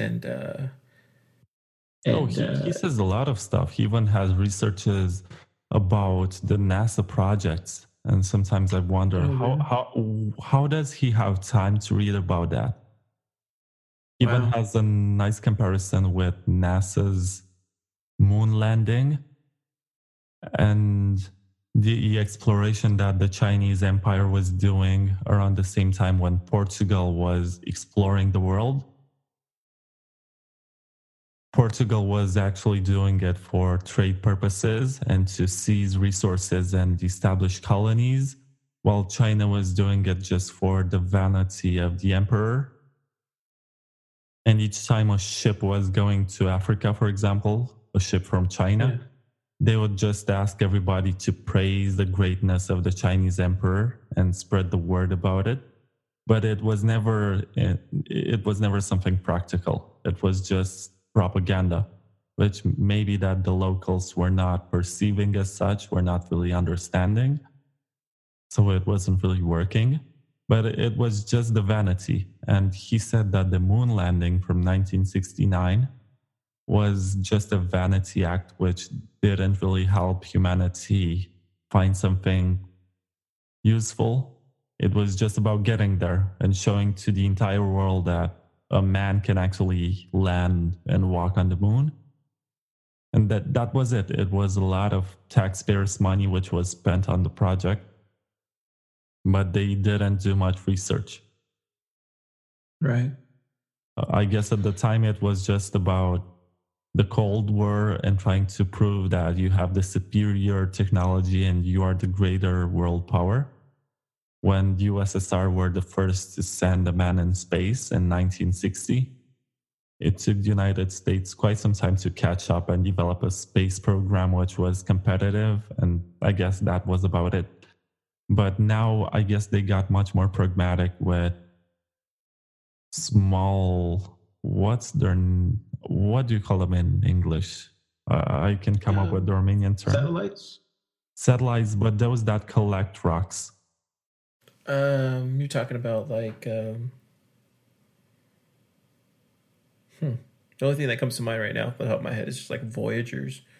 Voyagers, the ones that actually go beyond what we can see on telescopes and take pictures and collect all sorts of minerals and maybe test the quality of the atmosphere and they're just basically useful information. Yeah, just robots that they send out there just to do all the navigation and experiments on the device itself. Yeah, it's fascinating stuff. I didn't realize he did all of that. I didn't realize he researched all that. That's fascinating. Yeah, he has a background in computer science, and he got into cryptography, and then he got into money and went all the way to the history of money and the first forms, how people were making exchanges, and what this actually means. As in, they were using colorful shells in the beginning. That's what he found. And they evolved all the way to gold, which was maybe the greatest of all discoveries, as gold was, and still is, the kind of metal that you can melt into smaller pieces and is not wasteful. is actually demanding in terms of manpower. It takes a lot of effort to mine and take gold out of mines. So when you have it, it's actually a sign that you made an effort as opposed to using something else which was easier to find. And people were more willing to give you their maybe agriculture products or dairy products or gold, as they knew that it was not just shiny. It was hard to get. It was scarce. That was the whole point. And when you look at Bitcoin right now, it has so many elements of that evolution of money, and it actually figured out very well how people think and how, I guess, the innovation is not in the cryptography itself, but in the way it solved this issue of how do you make people agree on a protocol? How do you make them run the same program at the same time and not diverge and not argue and accept that it's more profitable to actually be part of the group than to try to attack? Yeah, I really think that that these days, with all the infighting, especially during this whole crypto winter, but I just feel like the infighting with Bitcoin maximalists and all these other cryptocurrency camps is I don't know, it's just reached a threshold where it's just almost made me just like just ignore it at this point. Just because I'm a firm believer that a lot of these projects, whether they win out or not in the next cycle, or whether they change the world, or whether they like are able to accomplish what they are set out to accomplish, there's going to be some that are going to surprise us, and I think to only think that Bitcoin is going to be the only project that survives in long term, it just doesn't make sense to me. I can see it surviving as a currency long term, but to think it's going to be the only blockchain project, or or whatever you want to call this next generation of the internet, Web3 or whatever, it's just not gonna. I just don't see it being the only project that sustains or envelops everything or engulfs everything. It's just too. To me, it's always going to be currency, I guess. What do you think?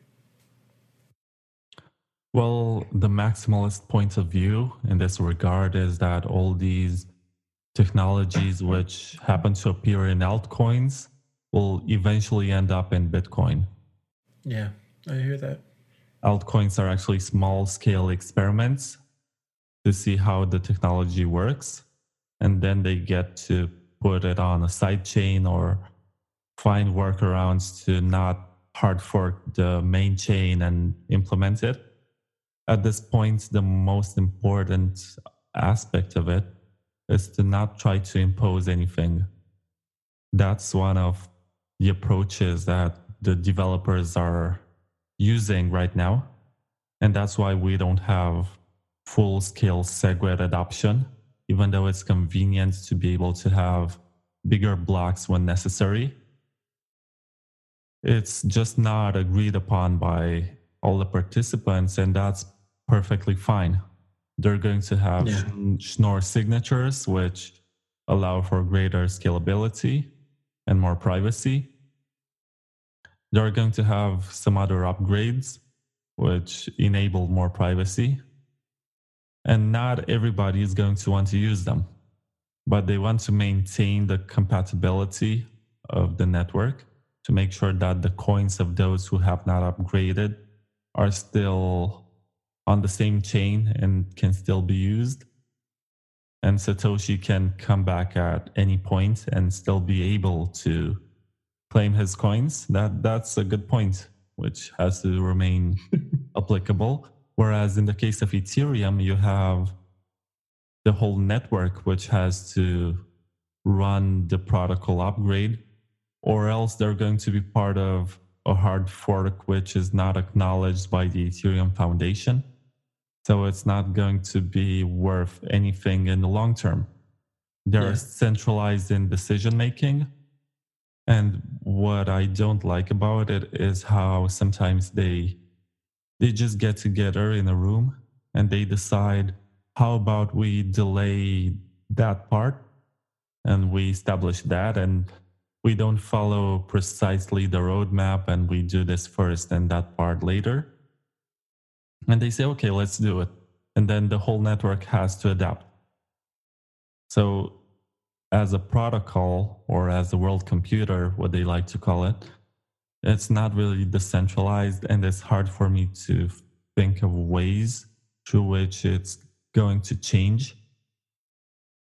That's what the big problem is, that you can't even run a node at this point, and it got to the level where you need industrial type of hardware to be able to run a full node and synchronize with the rest of the network. You had all the ICOs and all these dApps, which were pretty bad, but they were deployed on the blockchain. And when you look at them now, they're not working anymore.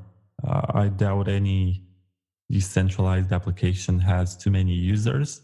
And maybe that the best kind of decentralized applications are the decentralized exchanges, which allow you to do quick swaps between different cryptocurrencies. And that's nice. But that also has to evolve some way and get better. And maybe it will get better with Ethereum 2.0, but I don't think it's going to be as decentralized. And as long as there is a foundation to make decisions, then it's difficult. Yeah, I come from the mindset of, when I look at Ethereum, people look at it for its price and they want to chase the price down. And I don't see it that way. I don't look at the price and feel like, okay, this is going to dictate everything that I do. And I'm sure Vitalik is not looking at that price right now and wondering, oh, how can I make it go to 20x or whatever. I'm sure that's not on his mind anymore. At this point, he's just trying to create some cool shit. Like, and sometimes that requires, a centralized group of people to make those strides in that direction. And I personally think that there's a lot of developers out there that just want to create on Ethereum. Like they want to be a part of that ecosystem. There's a reason why, guys come out of college right now, software devs or whatever, they're not looking at the iOS platform and wanting to create, the next Flappy Bird. Like they want to create on Ethereum because it's cool. Like it's the coolest thing in crypto when it comes to technology right now. A lot of people don't want to hear that. Bitcoin maximalists don't want to hear that, and I totally get it. But I really can see both sides. I can totally see the other side of things and look at it. And if you look at it as a currency, you're not going to be impressed by it. I don't look at it as a currency. I look at it as a project, as a blockchain project, as a continuing project. And this is where all the developers are going. Like at a certain point,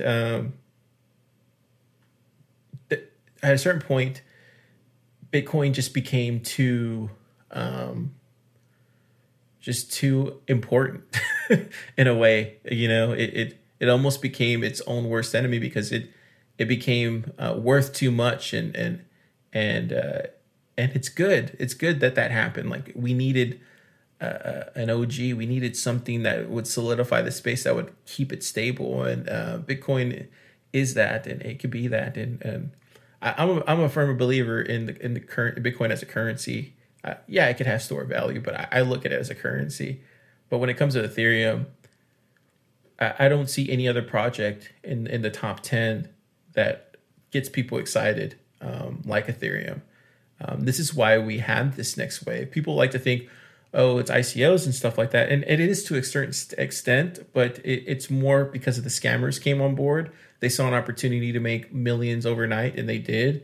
And they learned about Ethereum, what they needed to learn. They picked the very best programmer they could find in a 10-mile radius, and they created, ICO token.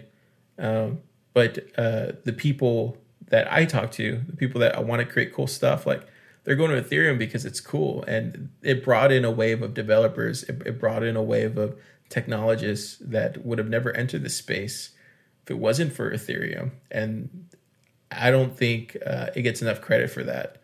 I'm not saying Ethereum's going to be worth $1,400, here in the next year or anything like that. I wouldn't predict that or even make a guess for that. But I will say that Ethereum as a blockchain project is very important here in the short term. Like I look at something like EOS, we can go back and forth on why it's so centralized, but it's another, you talk to some devs in the space and they're excited about EOS because, these people that are coming from that background, they don't mind centralization because they're used to it. We're used to working on parallel systems all day in our day jobs. So when we see something like Ethereum or EOS, it doesn't necessarily scare us off. But to a Bitcoin maximalist, somebody who's not a technologist or maybe is a cypherpunk or has these ideals, staked to the ground, yeah, I could totally see how they can look at that and be like, get away. You're ruining the space. I could see it. I see it both ways. I really do. I'm just of the mindset that there's a need for both of them. But I don't know. I'm definitely one of the few people that think that. I don't look at any cryptocurrency project right now where I'm just disgusted by it. I mean, maybe Bitcoin SV, I would say, is downright disgusting how it happened here in the top 10. But, we researched Tether. That looks very shaky. I wouldn't use it personally. One that I want to do some more research on is Tezos, because I find it very fascinating how it's growing as a community right now. Slowly but surely, it's growing, and you're starting to see these little pop-ups everywhere. Like here in Austin, a Tezos meetup group has kind of spawned out of nowhere. And I'm like, that's interesting. It wasn't there, 2 months ago. It's only been Ethereum meetup groups. But here's a Tezos meetup group showing up here in Austin. And it's like, that's interesting, right? So it like these little things, these little pockets of community, I find very interesting because it tells you a sign of where the space is going. And it shows you exactly what's being worked on or what people are excited about. And you go to these meetups, Vlad, and you come to realize like these are just kids coming out of college and they're excited about Ethereum or they're excited about EOS, and they can't explain why, but they are, But in this industry, I think something that Ethereum and EOS did very right is to finance independent groups of developers. And they had this budget. They received a lot of money. Ethereum was the first ever ICO. No, it wasn't the first ever ICO, but it was the biggest ICO of its time. And they had a lot of money to pay people who were interested in getting in and learning the programming language and working on their roadmap and their different projects. And right now you have sharding, you have the Raiden network, you have Plasma, and all these other projects which are being worked on at the same time. And it's not clear which one will make it to the main chain first, but they are funding brilliant minds to come into the space and actually try to bring their input and leave their footprint on the protocol. And that's something which even the Bitcoiners admire. And I spoke to Giacomo Zucco, who is an Italian Bitcoiner who started the B Foundation last fall. And he told me that this is the part which Ethereum did best in terms of attracting developers and using their money to actually help small teams get involved. Whereas Bitcoin, being so decentralized and relying on the community, never really had a budget for PR and for development. All the developers are actually funded by the community and those who make donations to them. or maybe that they got in so early that they don't need to work anymore, but they do it just because they like it and they want to protect their own Bitcoins that they own. And also EOS was the biggest ICO of 2018 and 2017. It took a whole year to raise the money, and they got a lot of Ethereum. And even if they don't do anything, I think they can afford to be in the top 10 for another couple of years, just because they have so much money to keep themselves on top and sell their Ethereum tokens.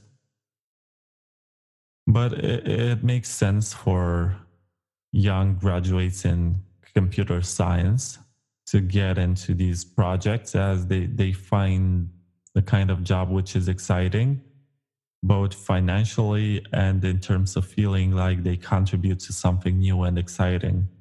Of course, they're not going to work or pursue jobs at Google or Apple or some kind of big corporation which limits their potential.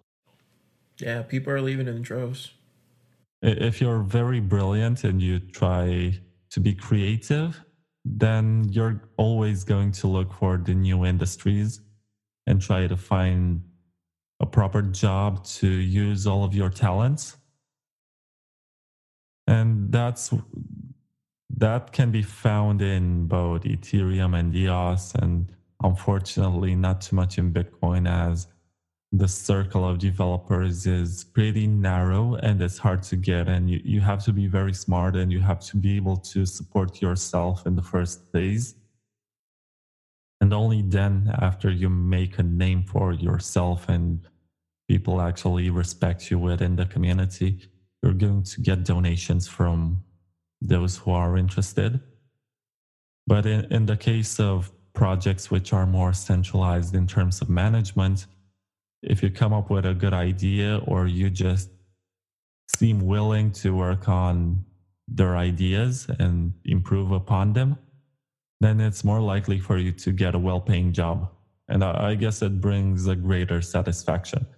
And about your point on Tezos, if you speak to the people from Crypto Insider, I guess you find a couple of very ardent proponents of Tezos.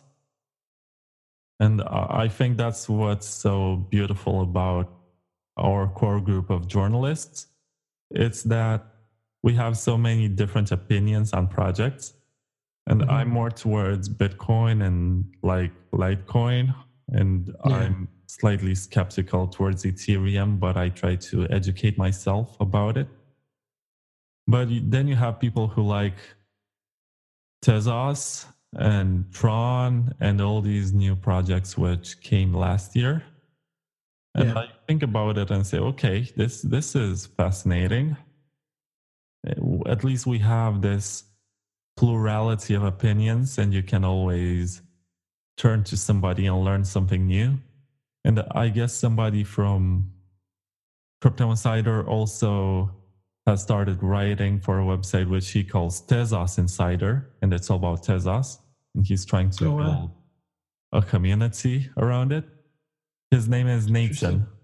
So he's very interested in this side of the business, and he thinks that baking is the new mining, and he will tell you why it's such a brilliant innovation. Interesting. I need to read up on Tezos. That's one of my things that I'm gonna have to do here fairly soon, just because I haven't checked into it. But you start seeing these pockets develop around everywhere, like you're talking about Tezos Insider.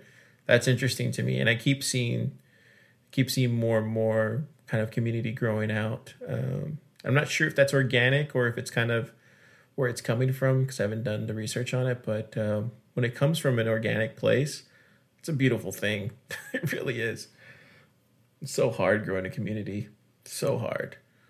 But when you can grow one, it's a beautiful thing, because you have a lot of people working towards the same goals.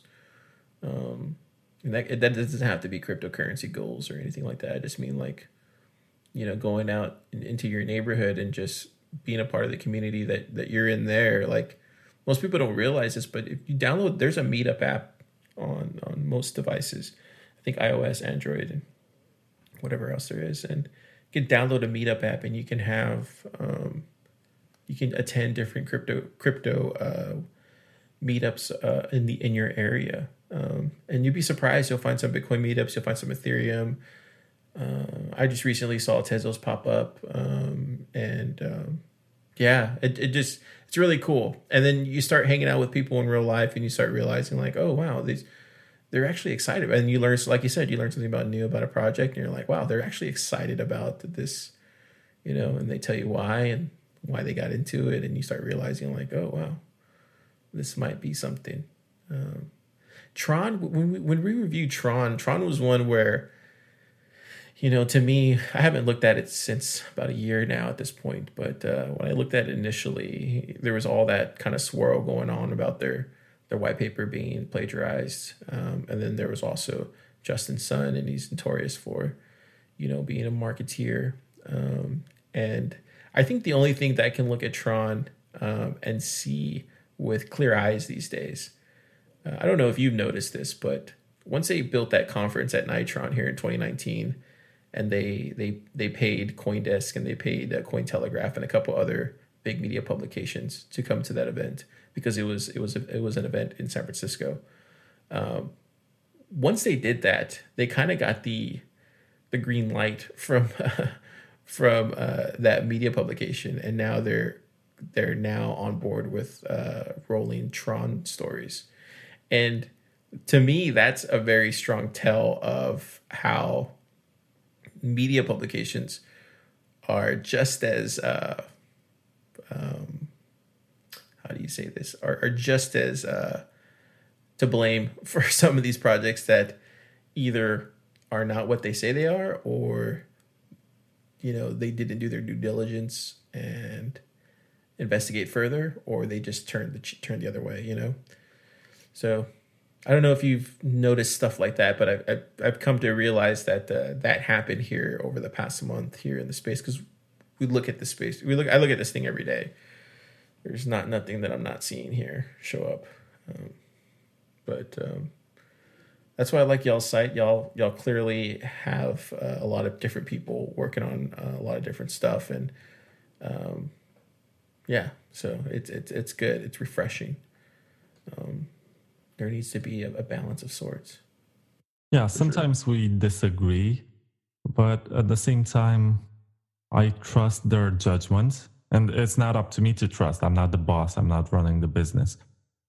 But when I look at it and I actually say, this guy is smart and he's looking into this project, which maybe I don't like, but I can at least read about it and educate myself and understand that there's something beyond my day-to-day readings.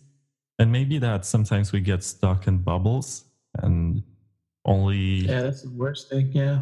Only see some points of view and only hear some opinions. And that can be dangerous for our mental health. And it's always useful to learn something new, even though you disagree with it, because you understand and you develop arguments and you begin to realize that there's something bigger than what you know. Yeah, and it's not even... That should also apply to politics. Yeah, it's not even... Yeah, that too, like, when it comes to politics, I don't bring it up in the podcast because I'm not a politician. And I think if I told people my views on politics, they would run away scared. Because I'll bring it up now, but I honestly think the world can run itself. Like, I don't think we need these people with power to tell us what to do. I think at a certain time, maybe back in whatever late ages it was, but I think at this point we all can take care of ourselves. Like, we're all pretty adult about things. So I just am not a believer in a centralized government at this point. I think just let everybody do their jobs. Like, this thing can run on its own. That's just how I feel. Now, when it comes to military and all that stuff, I have no idea because I don't know how any of that works. So this is why I don't bring up politics, because I don't know how that stuff works. I just stick with my cryptocurrency lane. But yeah. Anything else you want to bring up or talk about? I feel sorry that we started talking about BitcoinHEX and we had that long discussion about it. And it feels in a way that we wasted time discussing something which is useless, as opposed to presenting ideas which can be useful to the audience to grow intellectually and help us exchange ideas. If this is a selfish exchange and nobody's going to listen to us, I still feel like I've learned something new from you, and I've heard different opinions. Yeah. You told me about all the Ethereum and the Tezos meetings and gatherings there in Texas. So you have given me an insight that there is something beyond what I see on Twitter. And that's for useful to me. Yeah. Yeah, I think I'm so lucky. I realize this, and I'm grateful for it, being here in Austin, because this is a growing, thriving tech community. People are vacating San Francisco and they're heading to Austin in droves. Every week here where I work at, we get applications from people, trying to work here, in Austin or work for us. I'm a system administrator by day. That's what I do during the day, like manage servers, all that kind of stuff. And a lot of people that I talk to, like at work, like there's maybe like 4 or 5 of us that are into cryptocurrency. Everybody else just laughs at us. All they know is Bitcoin. And these are tech guys. Like these are guys that, can, set up, an entire server rack and have it in 4 different offices spanning Houston, Dallas, Corpus, and these are guys who are in the space and they think Bitcoin is monopoly money. So this is why I think my perspective is unique, because most people don't, and this is in Austin, like this is biggest, one of the biggest growing, fastest growing tech spaces, in the US. And most people don't realize, like, these are people I work with every day and they're very smart and they know their shit. Like, so if they're not on board yet, who probably should be on board, right? We have a long way to go. And when I talk to the younger community of developers, I come to see that they're just excited about Ethereum. They think Bitcoin's cool, but they're excited about Ethereum. And you go to conferences and stuff, and all you hear is Bitcoin, Bitcoin, Bitcoin, Bitcoin. But people are excited about Ethereum, and it's because it's onboarding all these new people, that can come from tech backgrounds that necessarily would have never got into cryptocurrency because they think Bitcoin is monopoly money. Which I used to argue with them, but at a certain point, I stopped arguing with them, and then Bitcoin went to 20,000, and all of a sudden, people want to know how to buy Bitcoin. So let's go ask Carr how to buy Bitcoin. But at that point, of course, I'm going to help them. But at the same time, it's one of those things where, like, you're bitten by what you see, you're informed by what you see, but you're bitten by what you don't know. And a lot of this stuff, no matter how many times I look at it and reread it and study it, it just never sticks, right? Or it's just, sometimes it's just so hard to gather all this information and come out with a concrete like argument or anything like that. And sometimes it's just best to let the people that are in the know or well informed or know what they're talking about discuss this stuff and just listen. And that's why I was more than happy to listen to you talk about Bitcoin and Litecoin and educate me on that, because clearly you know a lot about that subject, and thank you. I don't think I know a lot. I think you do. I do interviews with other people and I have my mind blown all the time. I learn something new and I try to understand their perspective and where they come from. And I realize that the beauty of this whole, I'm not sure if it's an industry or if it's a business, but this whole community is that we all bring our life experiences and we all bring our skills into the game. And the way we perceive something which is just code and is just computer science is so different. At core, I am a political scientist. I went to university and did political science and then comparative politics and political philosophy. So none of this really has anything to do with the underlying code of Bitcoin.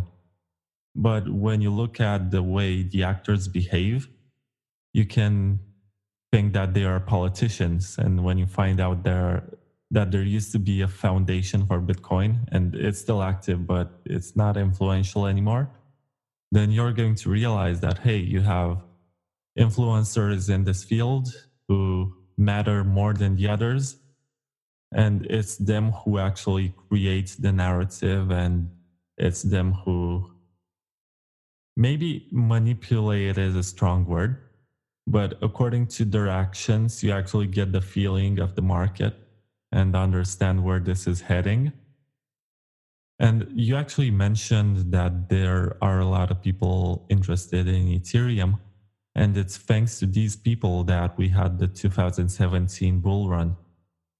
Otherwise, nobody in the West wakes up in bed and says, except for the hardcore libertarians, but nobody except for them wakes up one morning and says, you know what I need in my life? Sound money. I hate the money that I have in my pocket. Yeah. It's not good anymore. It's inflationary. I'm not going to buy gold. I'm not going to buy jewelry or something which like art, which is expected to go up in price. I'm going to buy something which has the most qualities of sound money and has the potential to grow. Speaking my language now. So nobody really does this, but the people who do this don't have access to Bitcoin, and that's a problem because you have all these unfortunate citizens of the world who live under regimes which oppress them and do not allow them to have financial freedom and all the liberties that we have from an economic point of view. And they are the ones who need Bitcoin, but they cannot acquire it. At the same time, we had many happy stories about people fleeing Venezuela. And it was thanks to the fact that they received some Bitcoin and were able to book a flight to the United States, that they were able to actually get away from that oppressive regime. And that's impressive in itself, but we only have small scale examples. What we need is a larger adoption. And I guess you just gave me the idea to write an article about how Bitcoin supports maybe democracy is not necessarily the agenda of the United States of America in terms of foreign policy, because obviously nobody would want Venezuela to thrive when it's under embargo. But it's a way of bringing more financial freedom, which in itself is something which brings justice to the world. Yeah, most definitely. No politician in office can come to you and say, I'm going to take away your money. From now on, you're going to be poor. That's not going to happen anymore.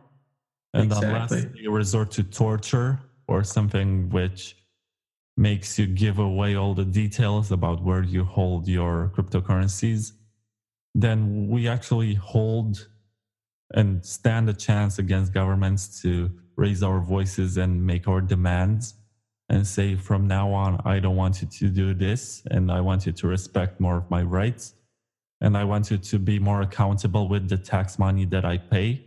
And that's something very important, because up to this point, we were just paying taxes without ever caring, and it was just deducted from our income.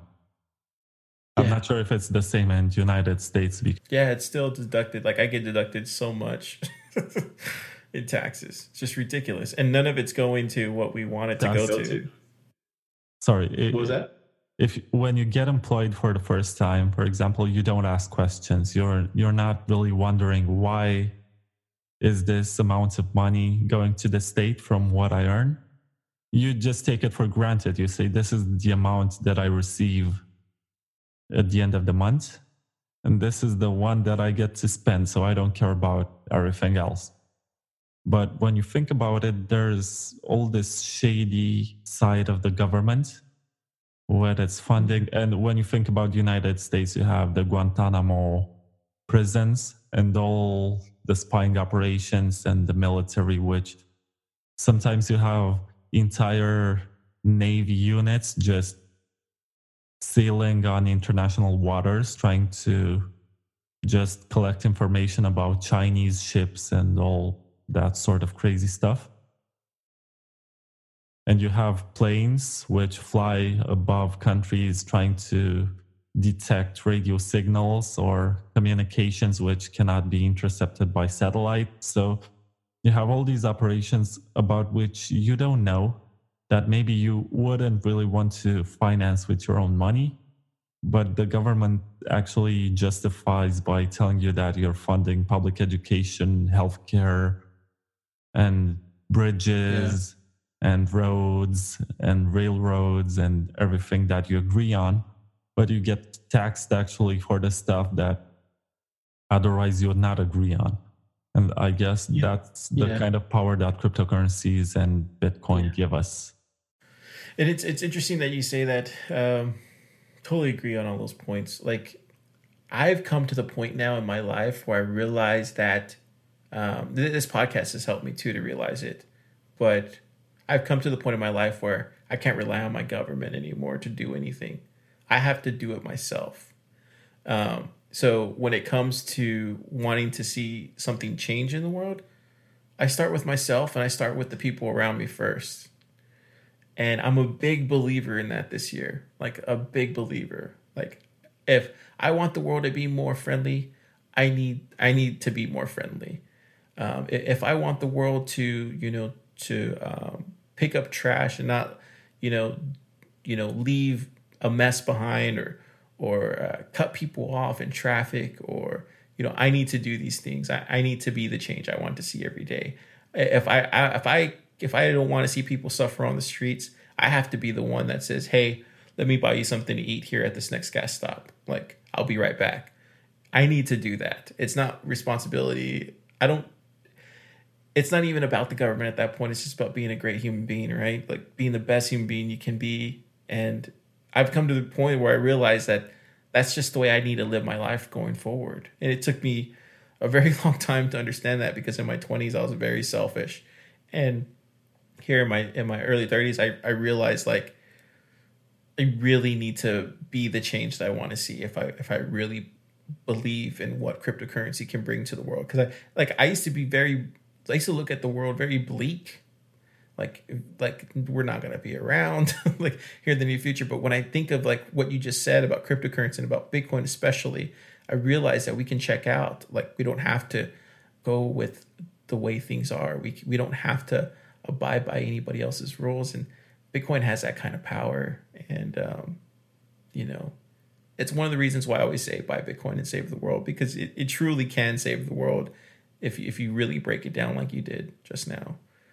So that's the whole point. You have a currency which is neutral from a political point of view. Nobody can confiscate it. Nobody has inflationary control over it. It's all run by code, and you have to trust the cryptography, which even though I don't know code, but I can review the GitHub repository and see what's in there, and I can check every line of code, and a lot of people have done it. And one of the ideas which I have about Bitcoin is that Satoshi's wallet is the guarantee that the system works. Because if there was a backdoor or if there was a hack, then somebody would steal the 1 million Bitcoins and sell them on an exchange and then announce that it's over. That's a fair point. Yeah, that's interesting. But as long as it's there, we know that it's still working and it's still safe. And if 1 million coins can be stored in one wallet about which everybody knows, then we are a lot safer. I don't I own less than 1 Bitcoin, to be honest. Yeah. It's one of those. Yeah, of course. It's one of those things where I think you're exactly right. That's true. I never thought of it that way, but yeah, I think having his wallet, out in public and having it never moved, it kind of shows that he's willing to fall on the sword. I mean, if he was going to ever sell, should have sold at 20,000. But that just proves to everybody paying attention that no, this isn't about selling for fiat. And that's one thing that drives me crazy about some of these big influencers in the space that are maximalists, or they quote unquote call themselves maximalists, but they're actually fiat maximalists, right? Like they want Bitcoin to go up in value, but they don't necessarily want to pay with Bitcoin, or they want to cash out to fiat because, that's the cool thing to do. Or it's completely the opposite.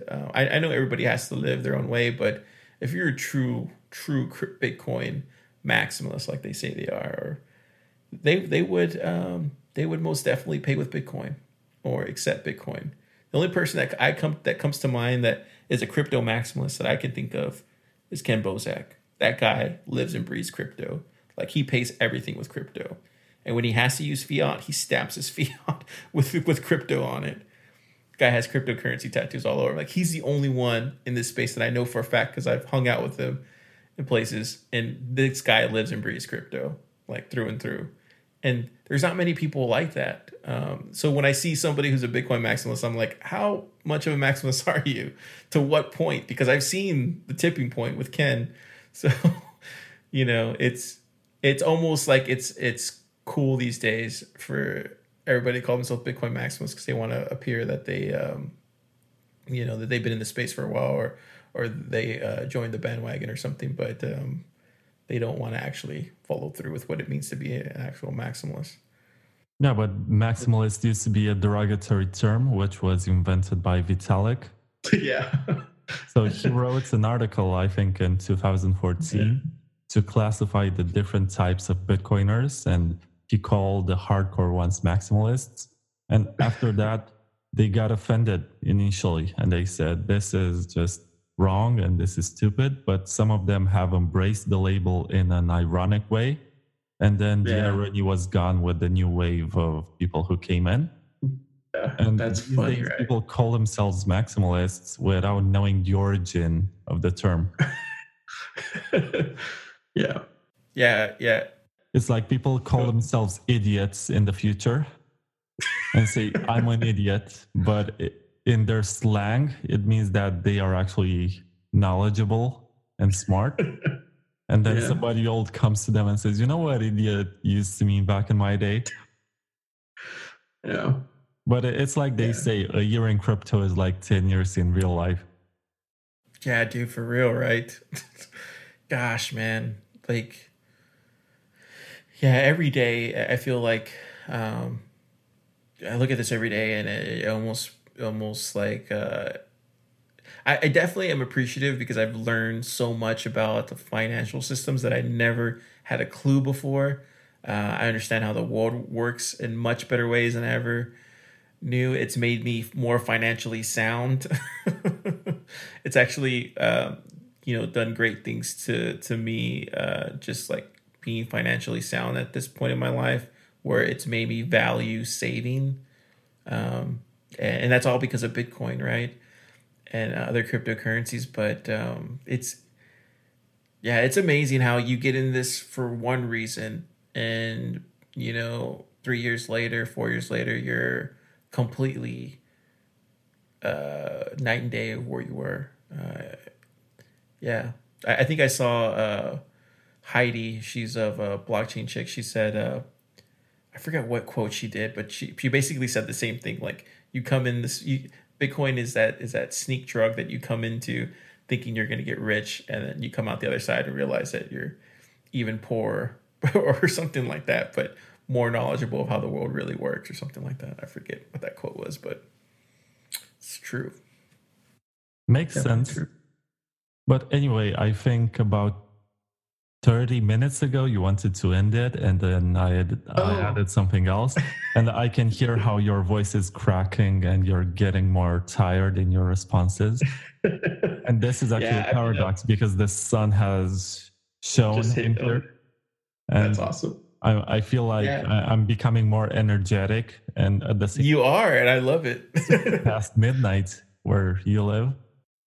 And you probably have work tomorrow. 1:30 a.m. 1:30 a.m. Honestly, no, I'm actually off on Saturdays and Sundays, which is good because it took me a really long time in my life to finally have weekends off. But thanks so much for coming on the show, Vlad. I really appreciate all the work you're doing in this space. I'm gonna put all your links in the show notes so people can follow you. Make sure you guys check out cryptoinsider.com and also check out Vlad and follow him on Twitter. What's your Twitter handle, by chance? It's D Vlad Costea, TheVladCostea. I should change it to something shorter. But just so you know, this is going to be a bonus episode of the first season of the Bitcoin Takeover podcast. Yeah, tell us about that real quick. Tell us about what you got brewing with all that stuff. I'm interested because I love listening to new Bitcoin, and you're very knowledgeable. So tell me. So I just talk about Bitcoin with random people I meet who are interesting, and they have something to add about the political or economic or maybe philosophical or even anthropological dimension of Bitcoin. It's all about trying to find all these facets of what this new invention stands for and how it can change the world that we live in. It's not really fixed by the rules of daily news and what we have right now in terms of consensus protocols, but more about what it can be and what our society is going to look like if we have a type of currency that nobody can control. It's just like gold, but it's digital and protected by cryptography. So that brings a lot of possibilities and a lot of limitations for the governments to oppress us.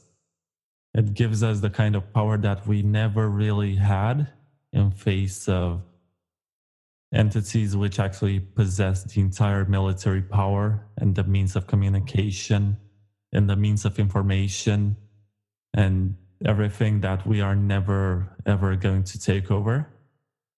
But we get to have our independence from a financial point of view. And money makes the world go round. And at the end of the day, they're going to turn to us to finance their operations. And if we hold our funds and they cannot be confiscated, then we are going to have a greater power in the face of governments. I guess essentially that's the kind of topic which I discuss with different guests. But according to their backgrounds and their knowledge and their interests, we sidetrack and talk about different aspects and dimensions of the same discussion. And it's fascinating to see how you can ask the same question many times and get a different answer, even though you would expect to have some kind of similarity somewhere, but it's not there. And different people see the same project in different ways, and that's the most fascinating part. Yeah. I'm going to launch the entire first season consisting of 10 canonical episodes and some bonus features, including this one, next week, which is the second week of February. And it's all going to contain discussions which are pretty long. I spoke to some people and they told me that their podcasts are about 30 minutes long, or they are edited and contain maybe breaks and commercials and stuff. I'm not going to have any of these, at least not in the first season. I haven't even proven anything to the world yet. Another aspect that I'm going to have is that I'm going to add an individual QR code to each participant so you can donate Bitcoin. And half of what I make is going to go to the guest. So if anybody donates any Bitcoin for this particular discussion that we're having, then you're going to get half of it. Oh, dude. That's such a great idea. Why have I never thought of that? It's a great way to make people promote it. So it incentivizes them to talk about it and try to make people listen. But it's also to reward the time that you spend precious time that you could be using to make some money right now. But you're not. You're doing this podcast. So why don't you get, if there's any money that is made from it, you deserve to get a portion of it. Because you have your input and you have brought many people to listen to this. And it's your time, it's your effort. And I guess that's worth something. Some people may say otherwise, but it's a good idea. I'm just a very giving person, just in general, of my time, of everything. So Yeah. And plus, this is something I just love doing. And I don't think I'm special at all. I just love doing it, and I would do it anyway. And I just happen to live in the age of the internet, so I can release it to everybody else. And some people like what I do, and some people don't. And cool if you do, cool if you don't. But we have our own Patreon because that's all there is right now, unfortunately. And they haven't banned me yet, so we'll stick with them. And people can donate to our, be a patron if they want to, and that's what pretty much. That's what everything gets paid for, with that and with my earnings from work during my day job. So I'm grateful for the life I have. Very grateful. And we get to do what we like, and that's what matters the most. Exactly. Yeah. Well, thank you so much for coming on our very first Thriller After Dark. I hope this is one of many. I feel like it is. Are you ever traveling to the U.S. or do you mostly stay in Europe? The kind of money that I'm making right now, I guess I would have to save a month's worth to be able to get a plane ticket to the United States. And I have to get visas because it's much more difficult these days. But I would love to visit. And actually, you are from Dallas, Texas? Not Austin, Dallas, Texas. Austin. And Yeah. we actually have, it's due to the media, but we have this bad impression of Southerners with your accents and your cowboy hats. Oh, really? Your mannerisms. So Austin is the only place where that doesn't exist in Texas, in the southern states. Austin is the only place. There's a couple other cities, but in Texas, the only cool place you're gonna find is Austin. I guarantee it. But I actually have had very nice interactions with Southerners. They were very nice and polite and knowledgeable. And even though some of them have like that strong accent, that it's still comprehensive. Still easier for me to talk to a Texan than it is to talk to somebody from Scotland or something. Interesting. Well, I appreciate that. Yeah, if you're ever in Austin, dude, we'll hang out. You can stay here if you want. We have our own place here, so extra bedroom, whatever. And then, yeah, man, if I want to get to Europe at some point, either this year or next year. We're starting to get invited to some of the bigger conferences in the space, which is good because I get to say the same things that I say right now, but now in person to the people that are making some of the biggest projects. And that's not going to happen forever because I think probably here in the next 5 to 10 years, I feel like crypto is going to get so big that people like me are going to get squashed out. But for right now, I get to have fun. So if I'm ever in Europe, in your neck of woods, I definitely will hit you up. Sure, I would love to join you. So I don't think I got your name. You told me the... Car, C-A-R. Yeah. C-A-R. Is that the official name? C-A-R, car. No, my real, and I only tell this story on the very first episode of the podcast, but I'll say it for you. My first name is Carlos, but I go by Car because growing up, a lot of my relatives didn't speak English because they're either Mexican or they only speak Spanish, so they would say Car. And so growing up, my friends started calling me Car. My family calls me Car. Been going my whole life, either known as Car or Los or C Los, but most of the time it's Car. And that's why I go by Car. But it's simpler. It has one syllable. It's easy to pronounce, easy to remember. Yeah, and there's so many Carlos Gonzalez's out there that at this point, it's such a common name here in Texas, Carlos Gonzalez, that you'll never find me. There's so many of us, and we all look alike. But if you look for Car Gonzalez, you'll definitely find me. So don't look for Car Gonzalez. Look for Carlos Gonzalez. That's I tell that story in the very first episode because people often say like, well, why do you call yourself that? I'm like, I don't call myself that. That's what I've always been called. It's like, if you really want to know the story, go listen to the first episode. That's why I tell them. But so people just call me Car. Now when I go to conferences, it's like, hey, Car.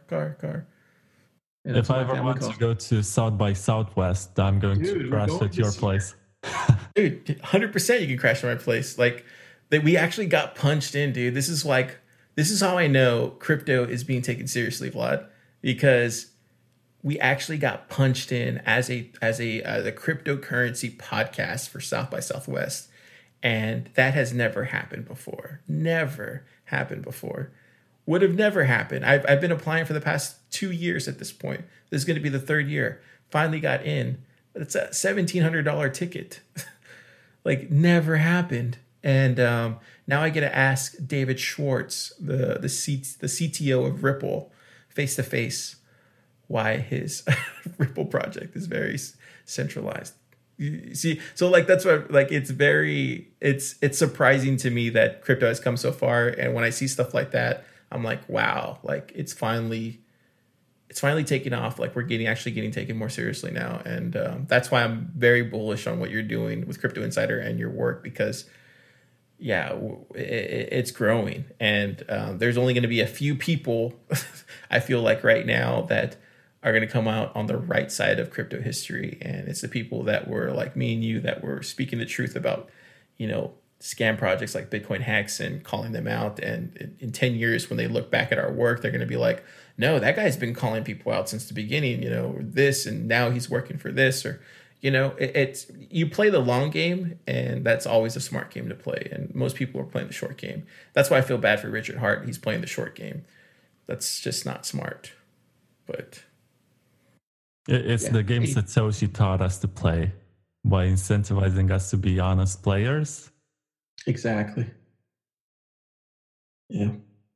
So we should all be grateful to this pseudonymous person with a Japanese name, whom I think is very American.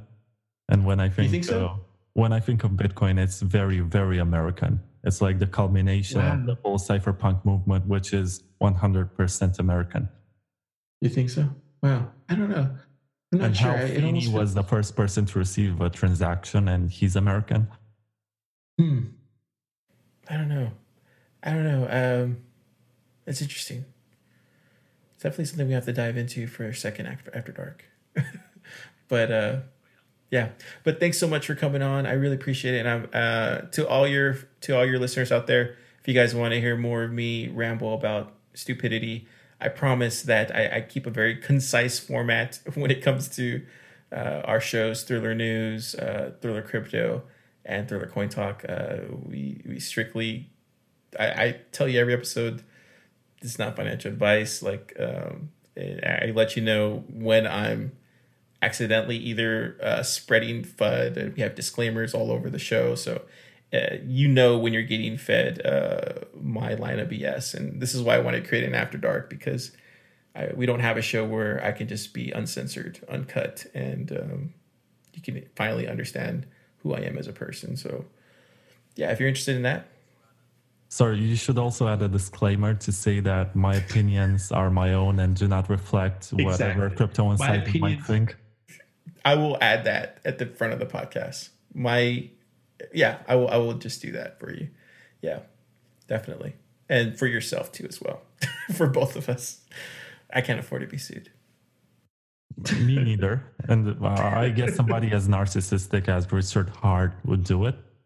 So do you want to cut that out or no? I'm totally cool cutting it. Cutting the whole first Richard Hart part. We can cut that out. I or if you want to leave such a great discussion. I'm not sure how coherent I was because I woke up in the process. So it was an entire process of, I was groggy at first and trying to figure out what I was trying to say. But now I'm more energetic and active, and you're slowly fading and feeling sleepy, which I feel bad about. And I laugh when I get sleepy too. That's the funny thing. Yeah. So do you want to leave it in or do you want to cut it? Either way, I'm cool with it. I don't care. We have spoken about it during the other part of the show, so I guess it makes sense to leave it. I stand by my words. I hope I didn't say anything wrong, and if I did get facts wrong, I'm going to correct it. It's uncut, it's uncensored. I'm not apologizing for any of it. I will say, though, like Vlad said, this is not, any way affiliated with Crypto Insider This is no way affiliated with my employer either. And this is not financial advice, but yeah. Anyways, I think that's it. All right. This has been a Thriller After Dark. We'll see you next time.